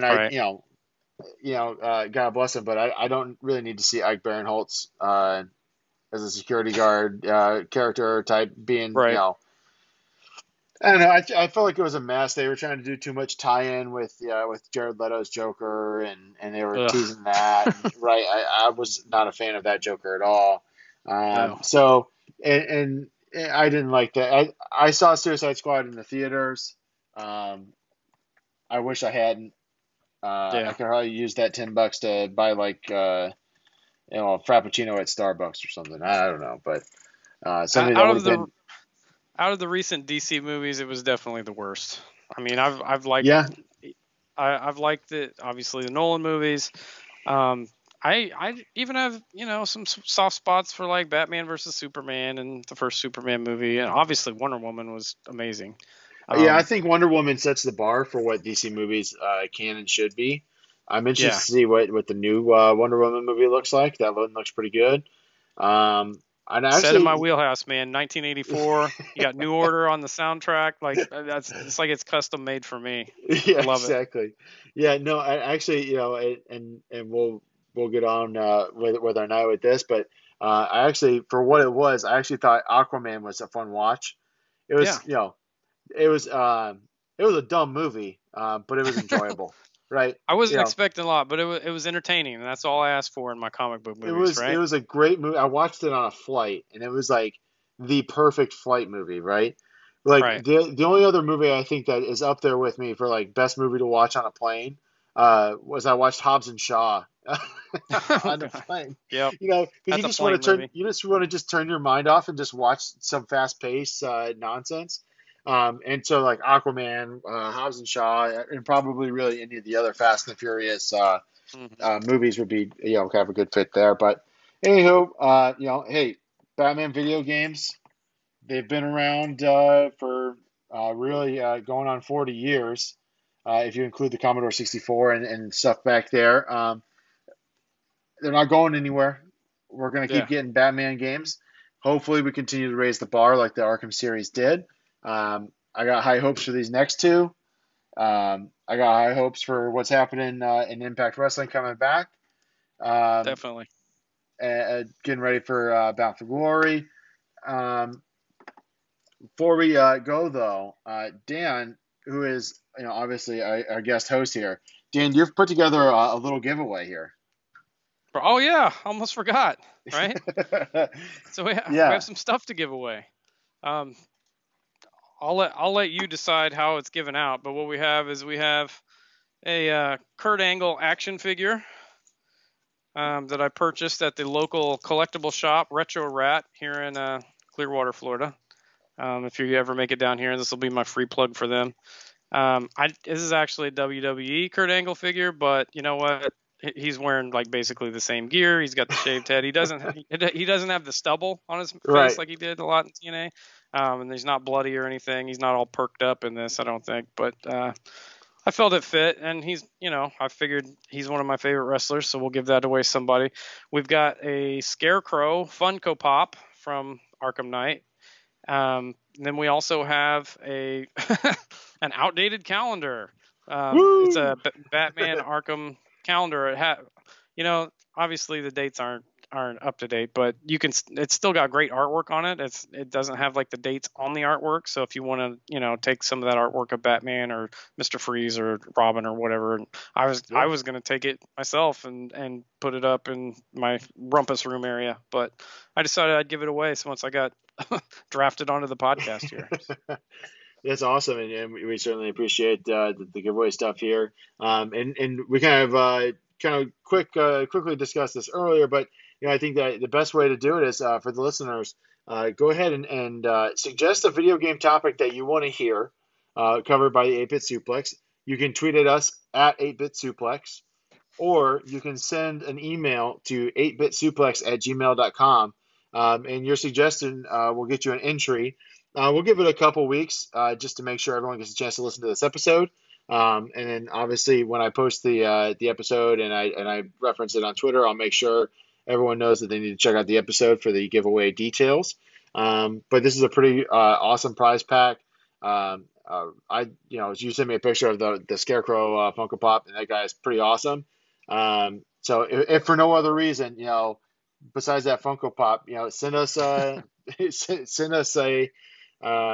suggestion, and if we will either do a random name or whichever topic we choose to go with on the air. We'll discuss that with Sandy, and maybe we'll have Dan back to discuss the topic depending on what it is, and if Dan's available. And whoever gets their topic picked, we'll shoot the giveaway your way. Yeah. Good luck, guys. So with that. I do want to always say thank you to Rich Latta of One Nation Radio for our intro and outro music. It's really cool 8-bit beat that he threw together for us. You follow us, of course, like I said, on Twitter at 8-Bit Suplex. You can follow, of course, the Social Suplex Podcast Network at Social Suplex on Twitter and Instagram. You can go ahead and follow Sandy at Sailor Zelda. Dan, you want to throw out your Twitter handle as well? Because I will say this. As a completely independent, objective statement, Dan puts together some of the best wrestling memes that you'd ever see. So Dan, all I use my Twitter for. It's glorious. So Dan, why don't you throw your Twitter handle out there? Yeah, it's at coffin_Dan on Twitter. Like Josh says, I make Simpsons memes, wrestling memes, Simpsons wrestling memes, and then I like dunking on stupid politicians. That's like all I use my Twitter for. So. I think actually that's what Twitter was made for, was memes and back-talking politicians. It's perfect for that. Don't use it for anything else. That's all you really need it for. It's a great forum for that. Definitely also head on over to prowrestlingtees.com and slash, I believe it's / Social Suplex. I'm double checking right now because I should have done this before. I looked up 8-Bit Suplex on there the other day and it came up. So did it? Okay, so perfect. So if you head on over to Pro Wrestling Tees, you can either search for Social Suplex or 8-Bit Suplex. We do have a shirt on there. Some of the other shows on the Social Suplex Podcast Network have shows on there, and that is the correct URL. It is prowrestlingtees.com/Social Suplex. You can get the Social Suplex shirt, the One Nation Radio shirt, the Ricky and Clive shirt, the Keeping It Strong Style shirt, and of course the 8-Bit Suplex shirt. Our shirt is a little different in that it's white, and then we have a very colorful logo, just like our old favorite 8 and 16-bit video games. So definitely go ahead and check those out. Check out all of the other podcasts on the network. Like we've mentioned several times here, you got Keeping It Strong Style with Jeremy and Josh, One Nation Radio with Rich and James, the Ricky and Clive Show with Ricky and Clive, Grave Consequences, which of course is our new show covering Lucha Underground with Caleb and Maserati, and some of the other shows too. Definitely make sure you Grown Men Watch the Shit is coming out. They're coming back with a return episode, I think next week. I know I'm forgetting. So All Things Elite is another great show to listen to for those that are fans of All Elite Wrestling. And if you go listen to that one, tell Floyd I sent you, and tell him that Cody sucks. And I don't want you guys to get blocked by Floyd on social media. Don't tell him that. But no, seriously, go check out all the shows. Check out everything on the Social Suplex Podcast Network feed. Back next week, we think, is going to be Sandy Gaviria returning from, of course, being an international TV superstar on the Raw Underground as an extra. And hopefully she has one more spot. I think that she's taping. But we'll definitely see if Sandy wants to talk a little bit about that experience next week. But Dan, thanks for coming on. This is a lot of fun. Dan and I have spent several car trips to Jacksonville and back talking to each other, keep each other awake at the wheel. I knew it would be an easy conversation with you, bud, and I'm happy that you agreed to come on. Yeah, thanks for having me. I was nervous at first, but obviously we got over that and probably bored people to tears with our hours and hours of discussion. But yeah, I enjoyed it. Maybe I'll come back someday, make my second spot. All right, sounds good. If you'll have me. Oh, definitely. Listen, anybody that comes on this podcast and is willing to talk to me for 2.5, 3 hours definitely deserves to do whatever they want if they want to come back. But that said, once again, as the dad edition of this podcast ends, I want to remind you, of course, to shut your front door because you are not air conditioning the outside. Thanks, everybody. We'll see you next week. Bye.